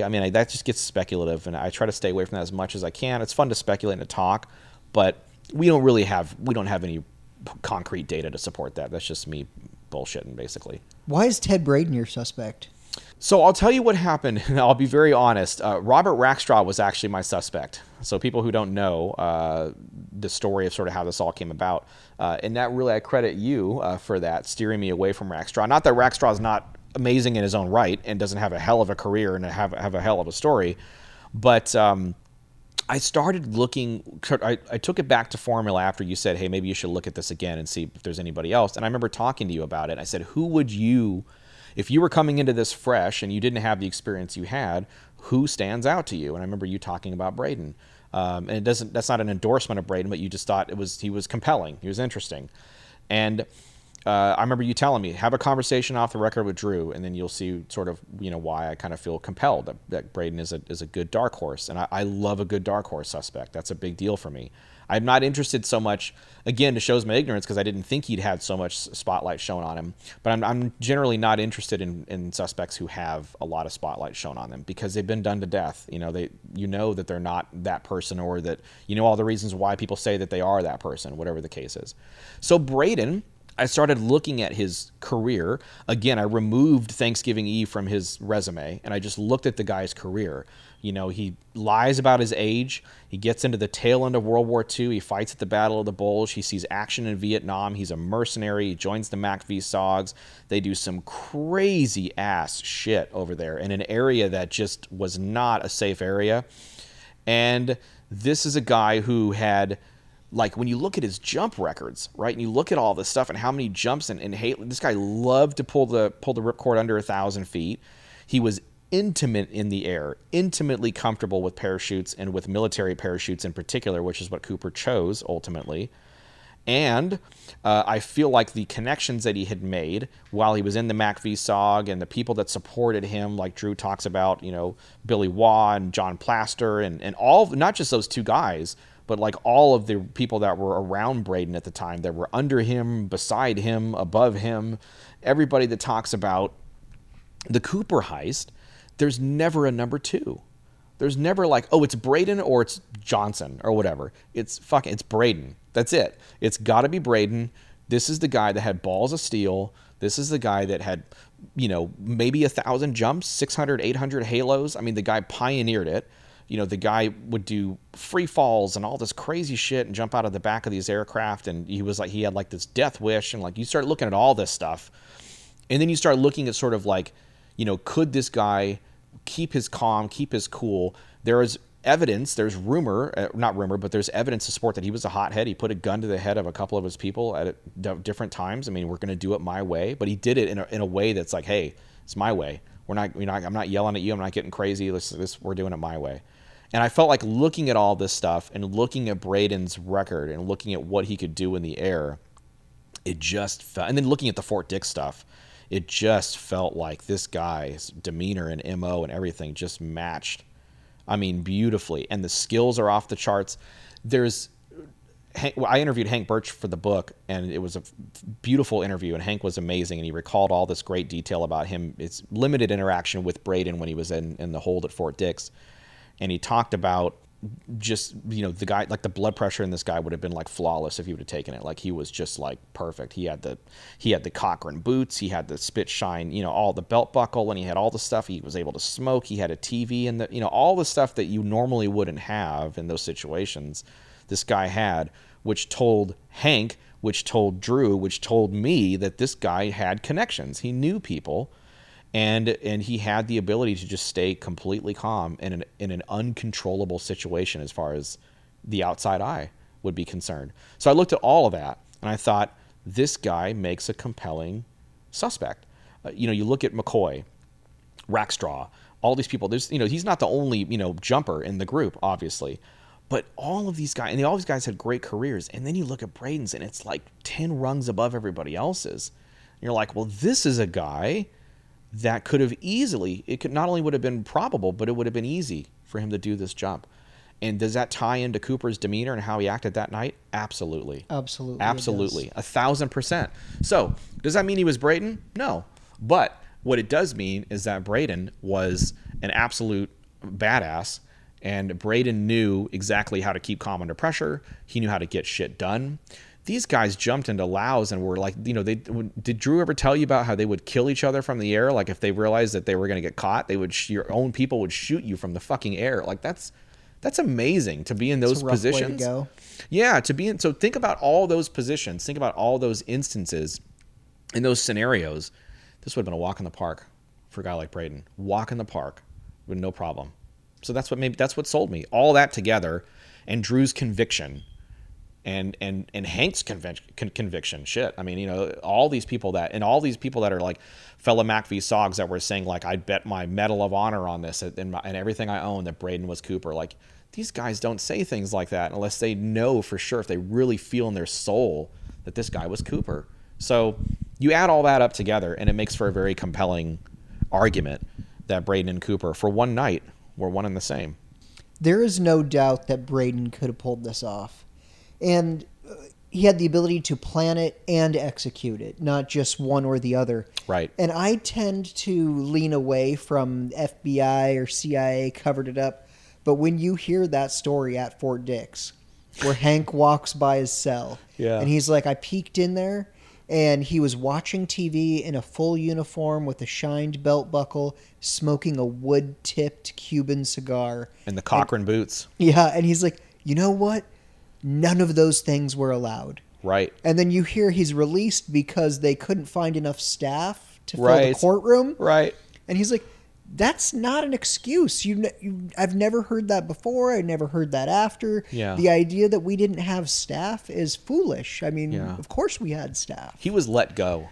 Yeah. He was let go. That's exactly what it was. And you can read into that all you want. Was he let go because he had some kind of really crazy tie? We know he was. And he was close. up for what? Treason and desertion? Right. Well, they were going to try to prosecute him for AWOL, and he's like, "Well, you can't do AWOL. This is a desertion case." And you look at all that, you think, well, this is a guy who, he knew Singlaw. They were very close. They were friends. They used to hang out in the jump clubs and drink together. And it's like, here's Hank talking about, here's this, this one of the future founders of the CIA hanging out with these nobodies that are just his buddies that are, they're drinking and having a good time, and they would tell stories to each other. And Singlaw probably highly respected Braden's ability. Good soldiers obviously were hard to find. So this is a guy who, he lied about his age. He had no problem taking somebody else's identity and using it. That was really interesting too. He took the name of a Canadian. I forget the guy's name, but he took the name of a Canadian, fellow soldier who was a Canadian, which is interesting because it ties it, the whole, D.B. Cooper was Canadian maybe or whatever. It's like, well, maybe he wasn't Canadian, but maybe he took the idea from, that. Do you remember the name off the top of your head? I don't. It's in the book. We'll have to look. I'll put it. Well, I'll let you know. But I know Drew knows it. I forget off the top of my head. Yeah, I believe I've heard it before, too. But yeah, and he just happened to be Canadian, which is interesting. You're grabbing at straws maybe, but it's like pretty cool little things here and there.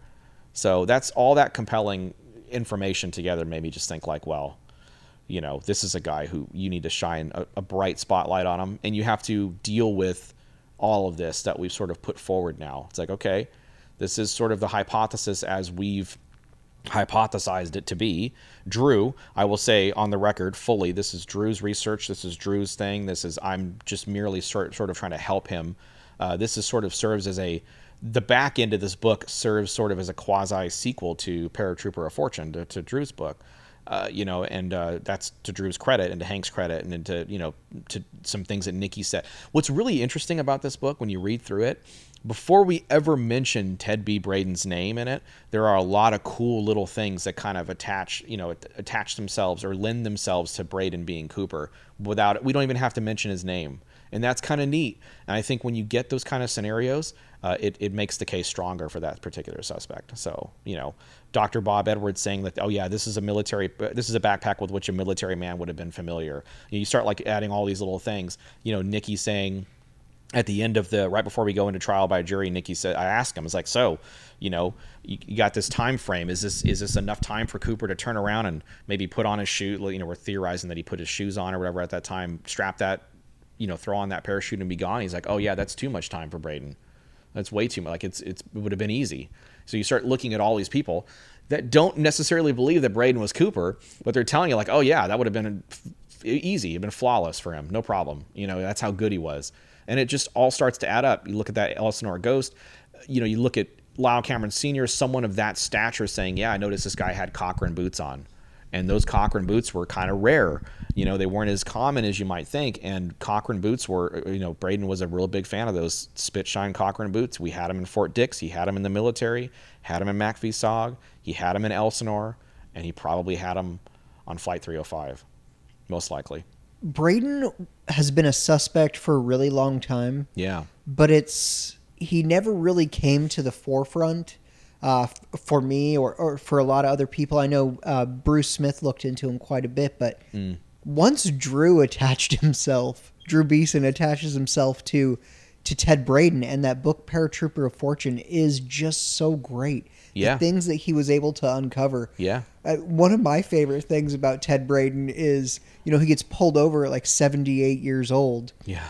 No license, no registration, no insurance. He's pulled over for DUI, right, and refuses to identify himself to the police officer. It's just, there's so much that's unusual about that situation. Yeah. Plus, there's no record of Ted Braden. Right. I mean, the few things that Drew was able to find, he did an amazing job because you could type Ted Braden into a search engine, and the only things that are going to come up are podcasts that I've done or Drew has done. Related to Drew. Things like that, yeah. Sure, yeah. Everything's going to be related to Drew Beeson. Nothing, you're not going to find any records on Ted Braden, which is interesting. Yeah. Because some of these suspects, you could punch it in and you could find, oh yeah, they were in the white pages, and here's their military records. And Rackstraw's a good example of that because he's got a pretty good history. Rackstraw is a good example of that. You have McCoy is pretty video decent. Interviews of Rackstraw. I will tell you though, and this is, I know we're going to get off on a tangent here, but the early Rackstraw footage from like the 70s when he's getting interviewed is fucking eerie. It is really eerie. It really is. I felt unclean after I watched that. The first time I saw that, and Drew, I think it was Drew that sent it to me. He's like, yeah, check out the Rackstraw stuff. I'm looking through it. It just feels weird when he's interviewed. Were you Cooper? Oh, I could have been. It's just like, I don't know, man. It felt weird. I felt really weird about that. I'm one of those guys that can be bought and sold pretty easily when it comes to like, hey, the Earhart case is really the same thing. But really with the Cooper thing, and really with especially doing the book and going back through the original recordings and adding the new stuff, I really felt like I could make the case that Braden and Cooper were one and the same. So we really tried to do that.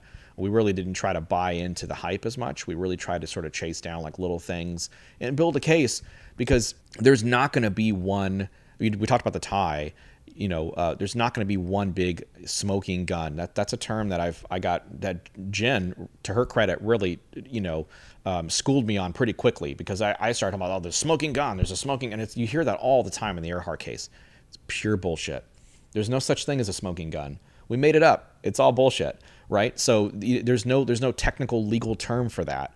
DNA evidence is a big deal. Obviously, eyewitness testimony is a big deal, but eyewitness testimony can be askew a lot, and that's kind of why we started. Our entry point was really the sketches, and talking about like how everybody just hangs everything on those sketches. Well, what if those sketches were maybe a little bit off? I talked to Mark Zaid about that. He makes an excellent point in the book when he talks about. I even asked him the question. I think the question, I'm paraphrased, was like, is it possible that the limited amount of people that were on the plane that got such a good look at him, like Mucklow, who sat right closer than we're sitting now, is it possible that she could have got it so glaringly wrong on the age bracket that this guy could have been 27 years old, and Zaid didn't even flinch? Absolutely, it happens all the time, and it does. It happens all the time. So all the stuff about him being in his mid 40s. I'm gonna take that as probably what it was, but McCoy and Rackstraw, two monster suspects, right? Or what, 27, 28, something like that. Yep, 27, 28. You strip them from contention because they're 20 years younger than the person that was supposedly sitting next to Mucklow. But Mark really makes a great point, and he's it's true when you research it a little bit. This kind of stuff happens all the time with eyewitness testimony. It's possible that this guy might not have been in his mid-40s. Maybe he was in his mid-30s or something like that, which puts it closer to what maybe Rackstraw or McCoy could have been at that time, and would put Braden and people that were in their mid-40s out of contention.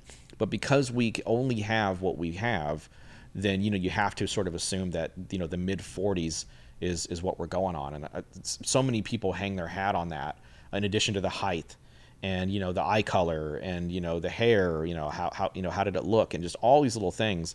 And Tessa in the book makes a really great point about filling in the gaps when you're in these situations. Cops sit you down. What did this guy look like? Okay, he had he had really big ears, like a really defining feature. I have a huge forehead. You would notice that, right? Are you going to notice all of the other details of my, especially if you put me in a lineup with all similar looking dudes? I don't know. I mean, you're going to start filling in the gaps, and I think that's what people do. Yeah, and people will tend to focus in on specific details. Like, I'm so tired of hearing debated his complexion. Mm-hmm. Like Latin, olive, swarthy, potentially of Native American descent. What does that mean? Right. Are we going as dark as a Native American? Yeah. Or is this a Caucasian that was tan? Yeah. Or is it a dark-skinned guy? Yeah. And people will focus in, it's more to prove their specific suspect, right? Yeah. So if their suspect is from Honduras, maybe they're going to lean into the potentially Native American or of Latin descent. Yeah. Whereas if your suspect is Kenny Christensen, who's pale as can be, then maybe you're not bringing up an olive or swarthy complexion. Right. And, obviously we both know eyewitness testimony is not good. Mm. And you really only have Tina and Flo and potentially Bill Mitchell. Yeah. You have Gregory, I can't remember his first name on there, but he gives this description of Cooper that's way outside of what everyone else says. Right. Like really curly, wavy hair. He had a brown or russet suit with giant lapels. Yeah. And it's so far outside of what everyone else said that it's like, yeah. Are we talking about the same guy here? We don't even know. Yeah, that's a good point. I mean, there's so much is made of the details of the description, and to their credit, to people who are, I mean, you're going to do that. You're going to make the detail count. And I feel like that's what people are doing here, especially with, specific things like the complexion. His height is another big one. I mean, it's big. It's a huge deal. While what goes against Braden? Is it height and eye color? Or does Braden have brown eyes? I can't remember. Braden had like a... trying to picture his Ramparts magazine picture. No, he had like blue eyes, kind of like bluish eyes. And some of the sketches said that he had blue eyes, that he might have had hazel eyes, that he had brown eyes. It's interesting to look at that because, I mean, how many times did he actually take off his glasses, when he was on the plane? I mean, I think you mentioned earlier, maybe once that he actually had his glasses off. So. Yeah, he boards the plane, no glasses, passes the note, no glasses, then puts the glasses on. Right. So you'd have to have somebody who would have really zeroed in on his eyes before he put his glasses on, which is possible, sure. But I feel like, once those glasses go on, he could have had black eyes and nobody, you don't know. Most people, that's when they start looking at them. The glasses call attention when you put glasses on. If I walk into a room or something and I have glasses on, like, in here or something, it's going to be like, why the hell is that guy got glasses on inside a room? I get migraines and stuff, so that's why I have them sometimes. But, I mean, you don't know that. So people are going to think that's kind of weird, that guy's putting glasses on inside in a plane. But I feel like the main thing against Braden, and we do try to hit this head on, is the height. Braden's a little short. For Cooper. Braden's, I think he's around 5'8" ish or 5'9", something like that. He's kind of short, but so he's an inch or two outside of the range. Inch or two out, yeah, and that's kind of what kind of goes back to what we were talking about earlier. He's an inch outside of the range. We're done. That's it, right? It's the same thing. It's like, well, okay, he doesn't have the right eye color or whatever, and I feel like, well, if that's all you got, then this guy is. You should take another look at this guy, and that's kind of what we do with this book. I mean, he's sitting down. Again, we talk about that. He had the boots on. The boots probably gave him a little bit of extra height on him, so it's possible that could have put him into that room for error area. But you're not floating the idea he was wearing lifts in his shoes. Right. No, I don't think so. I think just you give a little bit of a natural lift with like certain military boots. You're a little bit taller. That might be able to give you not an inch or so, but it might be able to get you into that area. I think there's a 3 or 4 inch room for error here. It's possible agree. Everybody's looking at him sitting down. The only person that really got a good look at him standing up, and he was probably hunched over in a little bit, is Tina at the very end. And, if you're looking at farther at the end, well, this guy, if you're looking 20 feet away or 30 feet down the back of the plane or whatever, however long it was, it's tough. It's tough for you to say, oh, yeah, he was definitely 5'10", right on the money, or he was like 5. Really the best thing we have is Hank Birch says that when he was in full dress uniform, he looked at Braden. He looked a little bit down at Braden, not by a lot, but just kind of a little bit. And Hank was telling me, he's like, I know that comes into play later when they talk about his height and everything. But, Drew talks about Braden being a chameleon and being able to, to blend in, and the whole idea of there being room for error in that, what is it, 5'9" to 6 feet, or what? It's something like that, right? I think it's 5'10" to 6 feet. 5'10" to 6 feet. So we only have a 2-inch window. 2-inch room. So, if he was 5'9", and sitting down, I mean, you couldn't. It's hard. It's like, can you dismiss off that? Some people would say absolutely, you can dismiss off of that. Eric talked about Sheridan Peterson and not him not being a smoker, and Cooper inherently being a smoker, and based off that alone, he has to dismiss Peterson. I mean, sometimes it can be as cut and dry as that. But I challenge sort of the. I don't want to say the authenticity of the sketches. That's a bad word, but I challenge the fact that the sketches should be gospel. I challenge the idea that maybe it's possible that some people that were doing the descriptions for the sketches maybe got a couple things wrong. Age, we talked about that with what Mark Zaid said. Well, they definitely got a couple things wrong because they changed the sketch completely. Right, which should they tell you. They went from Bing Crosby to Cary Grant. Right, which should tell you, which were two very different looking dudes. So which should tell you that, okay, well, maybe they didn't have it in the bag as hardcore as they thought they did. Maybe they didn't have it pinned down as hard as they thought they did. If you've got room, any kind of room for error, that puts everything back in play. What will it take to solve this case to prove it was Ted Braden? Well, for Braden, I think it's going to have to be DNA, and Drew's already taken the step for that. He's gotten DNA through some of Braden's extended relative, and I think what Mark mentioned in the show, which was very compelling, and it's in the book too, is that, hey, if you've got any suspect that you can prove is dead, like, bring me an obituary, bring me something, I'll help you pull all their military records, I'll try to help you get everything. You talk about there not being much on Braden, you might be right. I think if anybody in the world can get those records pulled, it's Mark Zaid.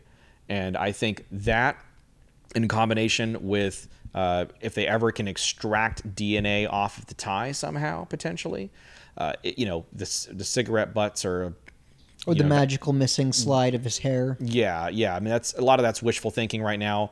But let's say theoretically, I will say this: theoretically, tomorrow, if the cigarette butts showed up, okay, and we know we'd have DNA there, depending on how they were handled, which hopefully good enough to preserve some DNA.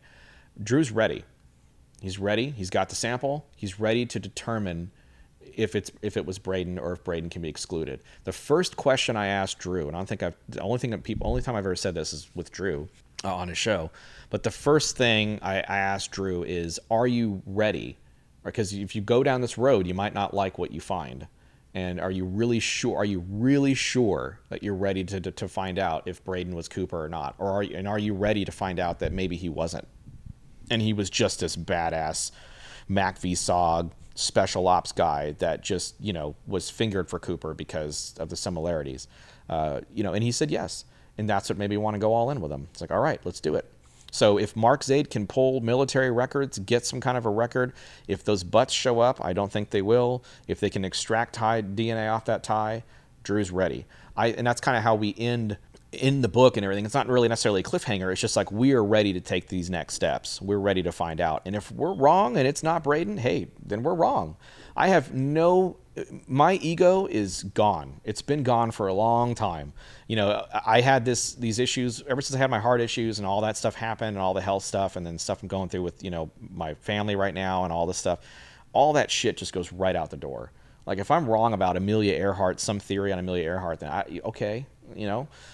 Same thing kind of like that Mark said. He's like, look, we think it's Rackstraw because nobody's ever shown us any information that shows us it's not Rackstraw. I think Rackstraw fits. I think it works. If it's not him, then hey, tell me who it was and I'll help you get the records for them. That's the kind of attitude you need for these cases. You need attitudes like Drew has, like Nikki's got, like people like that really are just like, hey, we're going to follow this evidence wherever it takes us, and whoever it takes us to, that's where we're going to go. That's what we're going to drill down on. It's going to take DNA. It's going to take something monstrous. Obviously, the obvious things, the rest of the money shows up somehow, or like another 20 shows up somewhere, and it's like, okay, and then you can start maybe trying to, I don't know, backwards, walk that backwards potentially. I don't know how you would do that, but it's going to be something like that. Or relatives, like you've been told probably 100 times in your show, they're going to have to come up and say, oh yeah, maybe he's alive still, and they're waiting for him to die. And then you're, through 2 or 3 years from now, 100-year-old dead DB Cooper is gonna make news, and it's gonna finally, relatives are gonna be like, here's the rest of the money. We've known all this time. No one's going to jail here. They're not gonna haul this guy into prison. If he shows up to the nearest FBI field office, or family of his shows up and they throw the rest of the money on the table and say, we know the whole story. What do you guys want to know? No one's going to prison over this at this point. Are you really going to be the FBI that's going to haul a 99-year-old DB Cooper into prison and prosecute him for this crime that didn't affect anybody physically, didn't kill anybody? This is all stuff you've heard 1,000 times, but I feel like that's what it's going to take. Something monumental with DNA, and I'm happy that we've left the ball in the court of basically, science to prove, okay, give us some DNA. We'll give you Braden's DNA, and you tell us, was he Cooper for one night only? Maybe. The case is solved tomorrow. It's Braden or it's somebody else. Mm-hmm. What happens to the vortex at that point? We get the definitive answer. This is D.B. Cooper. Yeah. What happens next? The vortex evolves. That's what happens next. Because, like I said earlier, you're going to have 100 questions that you're going to have to get answered with a positive ID on whoever this was. So let's say Braden tomorrow is proven, or Rackstraw tomorrow is proven to be Cooper. Okay, now you got to figure out, well, how did he do it? How did this happen? How did this work? Where's the money? What happened in the 51 years after the skyjacking? Everybody's going to want to know that story. Oh, yeah. So I think the vortex evolves into trying to finish telling the story, because you find a positive ID on somebody and you might have the chief concrete answer there. It's like the way I described this to my kid when he kind of asked the same question. He goes, what happens if they find D.B. Cooper? And it's like, what's going to happen to you? Like, what's going to happen? You think I'm going to like go away or something, right? Or like Amelia Earhart. And I just tell him, it's like, think of it as long division, right? Long division, you can get to the answer by a calculator or something like that. You can get the ultimate answer, right? But you have to show your work. You have to show everything that happened underneath that long division, that answer to get you to that answer. That's what's going to happen here. You're going to have to kind of discern and decipher everything else that happened in that time period, since the skyjacking and everything, all the fallout that's gone on since then. And so I think the vortex would just evolve and try to figure all that information out. I don't think it just dissolves overnight, because now it's going to take a hit. I mean, people are going to be like, all right, well, there's going to be some shock and awe and everything, and that's going to be, you see that with every press conference that hits and all this, in every new suspect that gets put out, there's a little bit of a jarring shock and awe. Half the people are like, oh shit, this is the guy. The other half of the people are like, nah, I had no way, that's not the guy. Like, what about this? What about this? What about that? No turkey neck, no big ears, no, it's like all this, like, okay, round and round we go, right? It's the same thing with Earhart, same thing with Jack the Ripper, it's the same thing with Jesse James, Zodiac, you name it. They're not uncommon. Cooper's not special, and that's kind of the thing that I realized pretty quickly is like, oh, this case is pretty similar to a lot of the other ones that we do. It's just, there's different specifics, but it's pretty much the same thing. So I think the vortex goes on. I think it evolves. I think it continues to try to discern what the story was and fill in all the gaps that the positive ID would just sort of leave us with.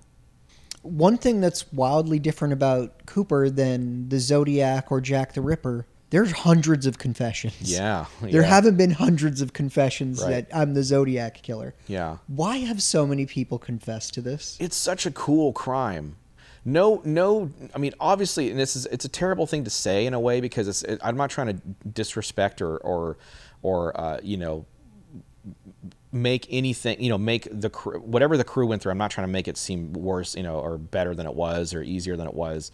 There are absolute victims here. He did rip off $200,000. He did potentially put 36 passengers and 5 crew at extreme risk, even if the passengers didn't know it. Doesn't mean you're not at extreme risk if you don't know it. So I feel like, but it's such a neat story. It's such a fun crime, if I could use that word. It's such a cool caper. It's a heist. Why do people love Ocean's 11 and all these different heist movies and all that stuff? It's because it's like, this guy did this on his own, potentially pulled this off and got away with this money, and no one ever figured out who he was. And so, of course, it's a crime you would want to associate yourself with in a way. It's like, wow, I was Cooper. I was the guy. And they never got me. I was the guy, kind of thing. And so I think that's why it's just attractive. It's an attractive, case to be pinned on somebody. And if you can be D.B. Cooper, man, I mean, everybody wants to be D.B. Cooper, I think. I mean, look at all the people who dress up for him as for Halloween and stuff. I mean, it's a cool story, and everybody wants to be at the center of that story. So probably that's why there's so many confessions. It's just kind of like it's an attraction. Yeah, and it is. if we're sitting at a bar together and it's like, hey man, you know what? I'm DB Cooper. I pulled that off. I've got a story for you. It is cool and interesting. Whereas if I told you, hey man, you know that kid that was hit by a car last week? Yeah. And no one knows who did it. It was me. Right.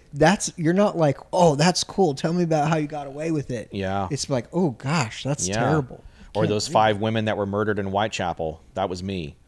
You know, I mean, you know, and you look at like Jack the Ripper, and you know, Jack the Ripper potentially had dozens and dozens and dozens of suspects, but there's only 5 canonically related to Jack the Ripper, and you know, that's kind of what we focused on the show. There's a couple other ones right before the canonical 5 takes off, but yeah, I mean, there's potentially a lot. That's not a crime you want to admit to. Zodiac's another crime you don't want to admit to. We're getting ready to step into that, and it's horrific.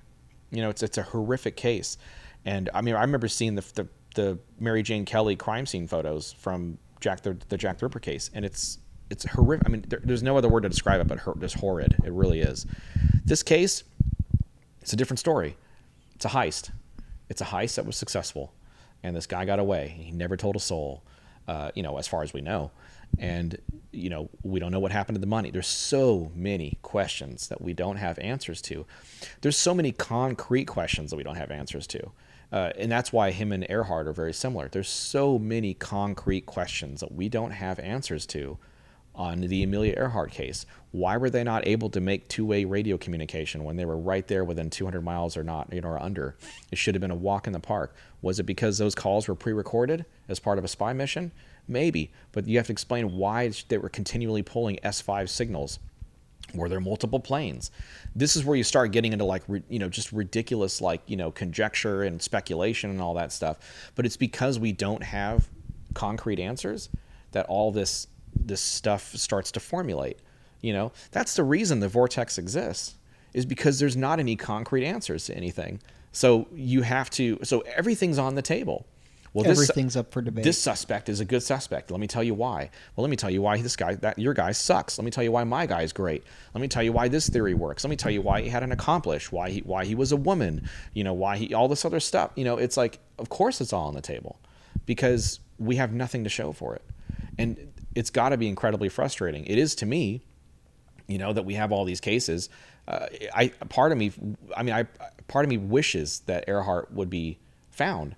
Because if Earhart was indeed captured by the Japanese, like we're talking about earlier and all that, I mean, she's victim 1 of World War II. She's one of the original victims of World War II. If she was a spy on a spy mission, whether she was knowingly part of it or knowingly forcefully taking part of it or whatever it was, and her and Noonan were in on it, and they were held at gunpoint, or potentially Noonan's head was cut off, they were kicked into shallow graves. If she died of dysentery in a jail cell, the world should know that she was an American hero, that she died prior to Pearl Harbor, the Pearl Harbor attack, and prior to all America's involvement in World War II.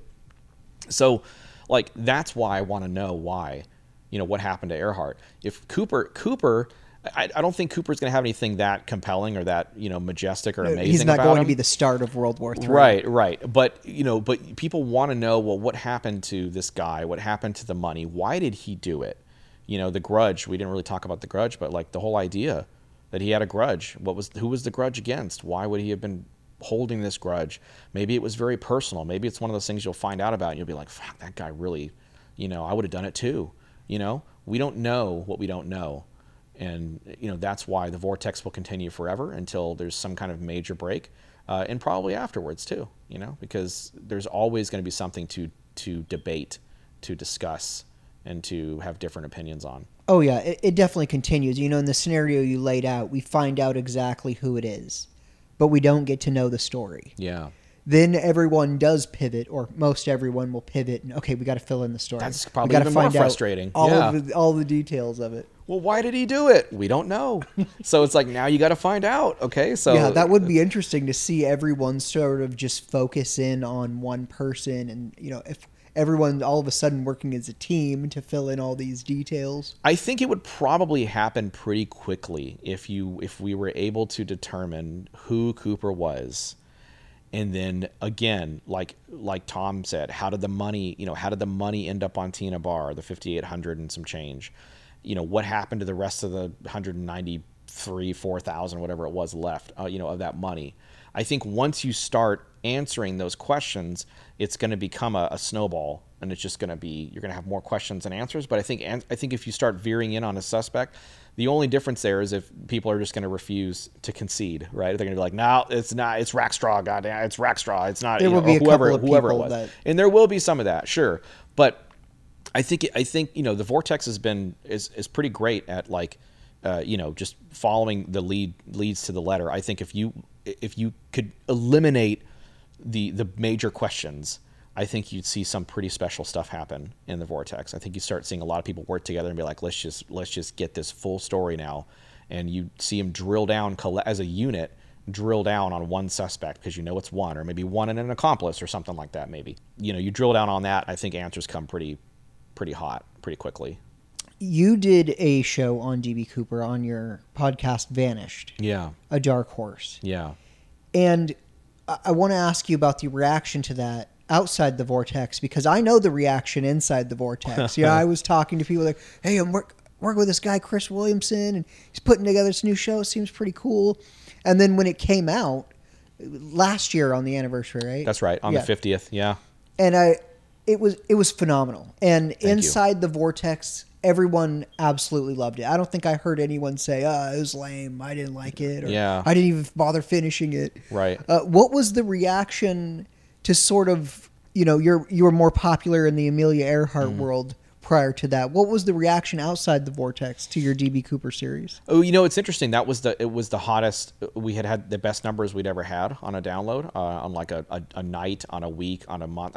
All the stuff, all the metrics I used to measure that, and that was very beautiful. I mean, I was, my ignorance. How ignorant I was to the case when I reached out to you. So I think people were drawn to the show because I really was sort of learning things as I went, as sort of the audience would learn.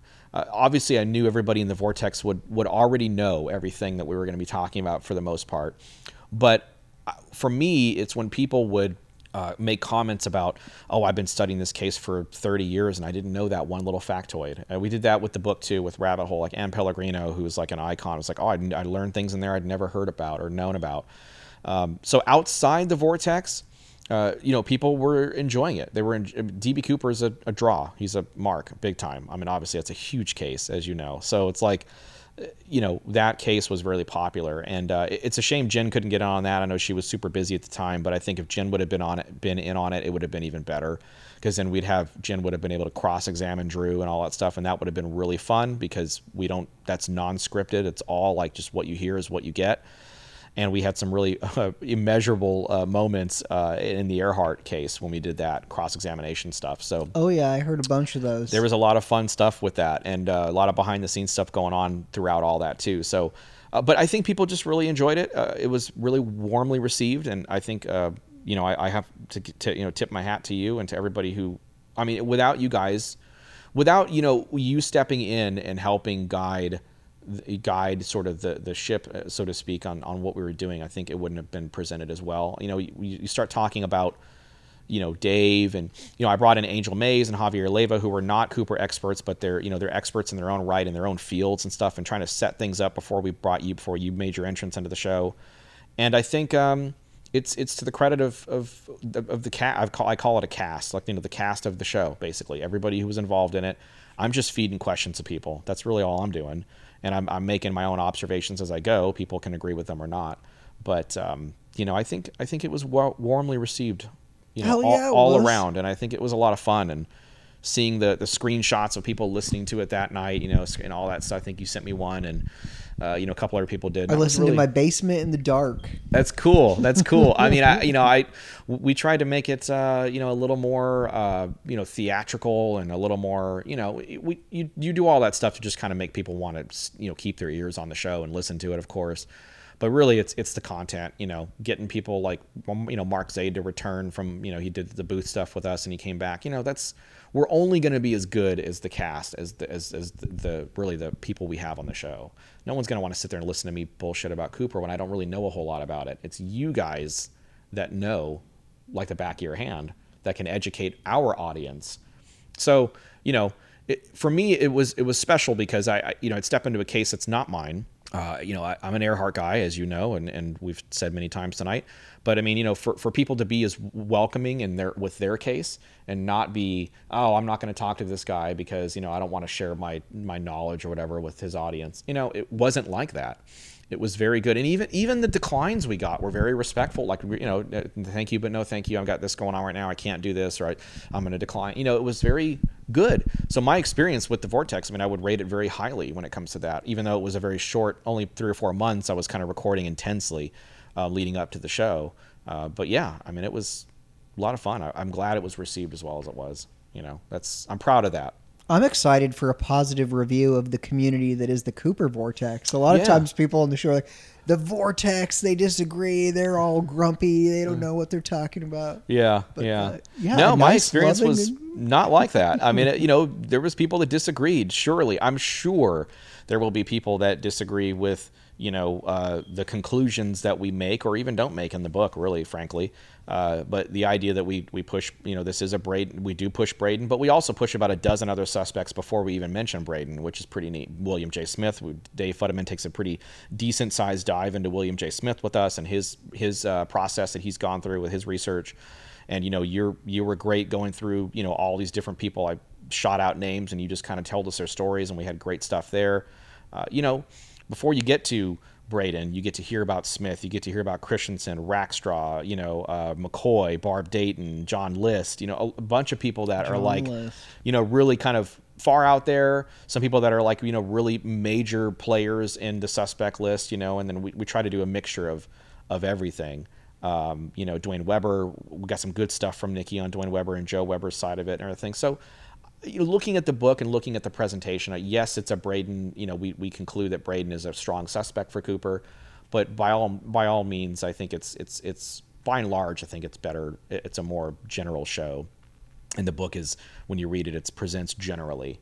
As far as like, okay, this is an exploration of the Cooper case with the idea that, hey, maybe they've got some suspect that's new to general audiences. Certainly not to the Vortex, as you've pointed out. Braden's been around for a while, so. Did you know you were going to do the book when you started the show, or did you do the book based on sort of the reaction and the success of the show? I did the book based on the reaction to Rabbit Hole, actually. Was never going to write a book, period.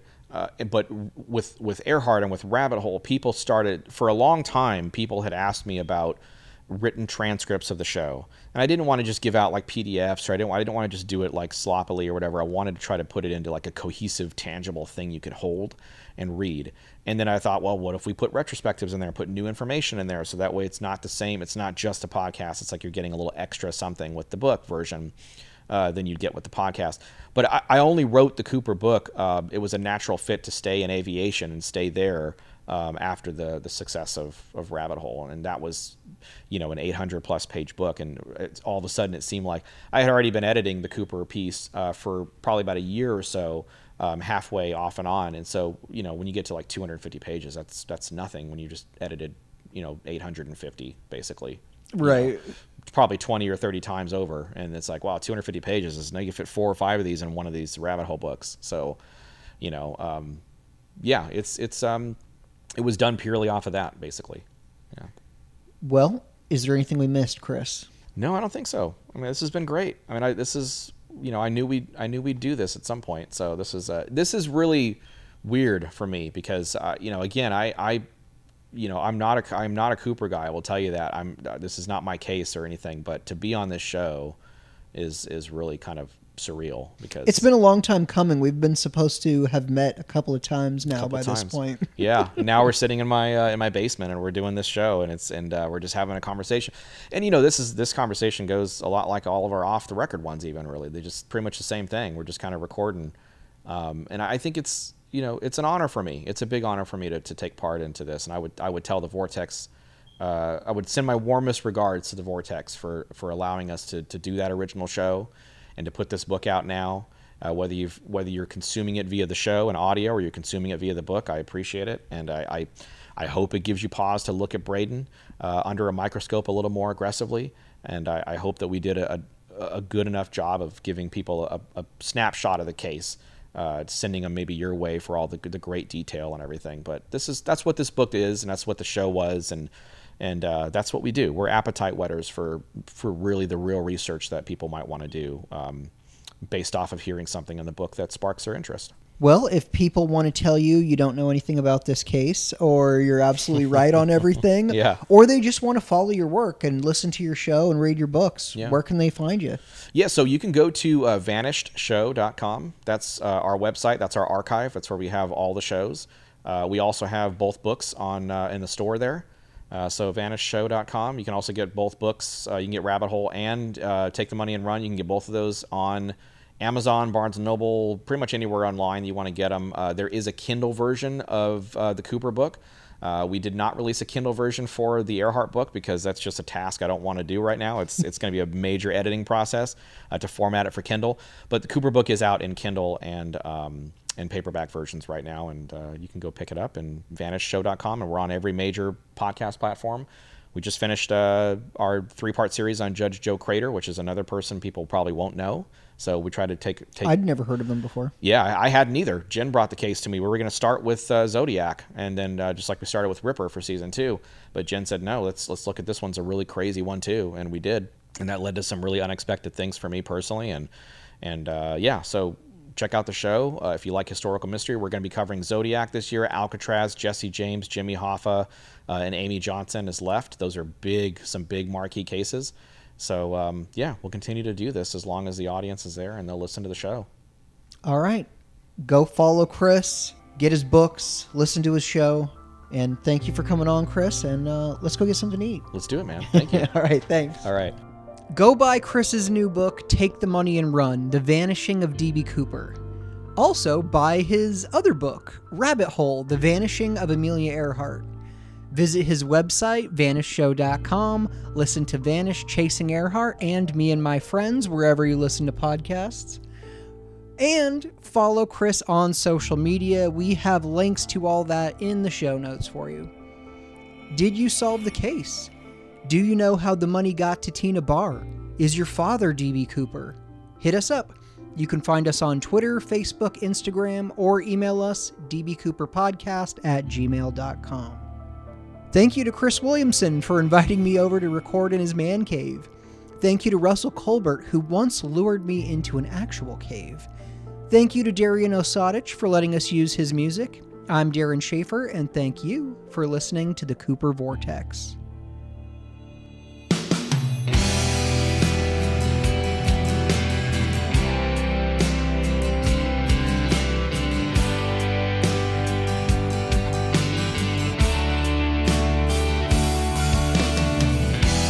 Story we all know about a man many years ago. Hijacked a plane, so we were told. Then he jumped into the cold. Lights are burning and a cigarette. He's in the air, the stage is set. Polite and kind, the people say it's time to make his getaway. This is how the story goes about the money and the man. D.B. Cooper, they call me now. Catch me if you can. Rolled up in his coat-built tie. He's got enough to change his life. Where he landed, no one knows. But from his tale, a legend grows. Was a cold, dark, rainy night. As he walked, he saw light. Held his cash close to his side. He just needs to catch a ride. This is how the story goes about the money and the man. D.B. Cooper, they call me now. Catch me if you can.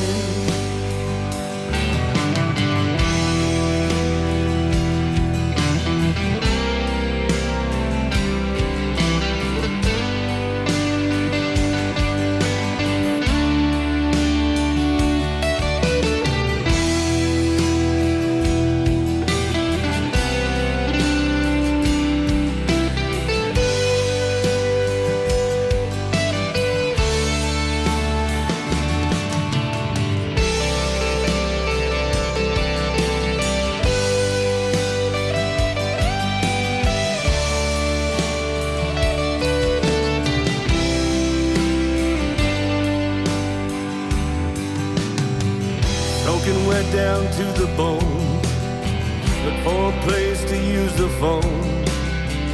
Little cafe outside of town. He walked in, he just sat down. Met a man with a cowboy hat who told a friend right where he's at.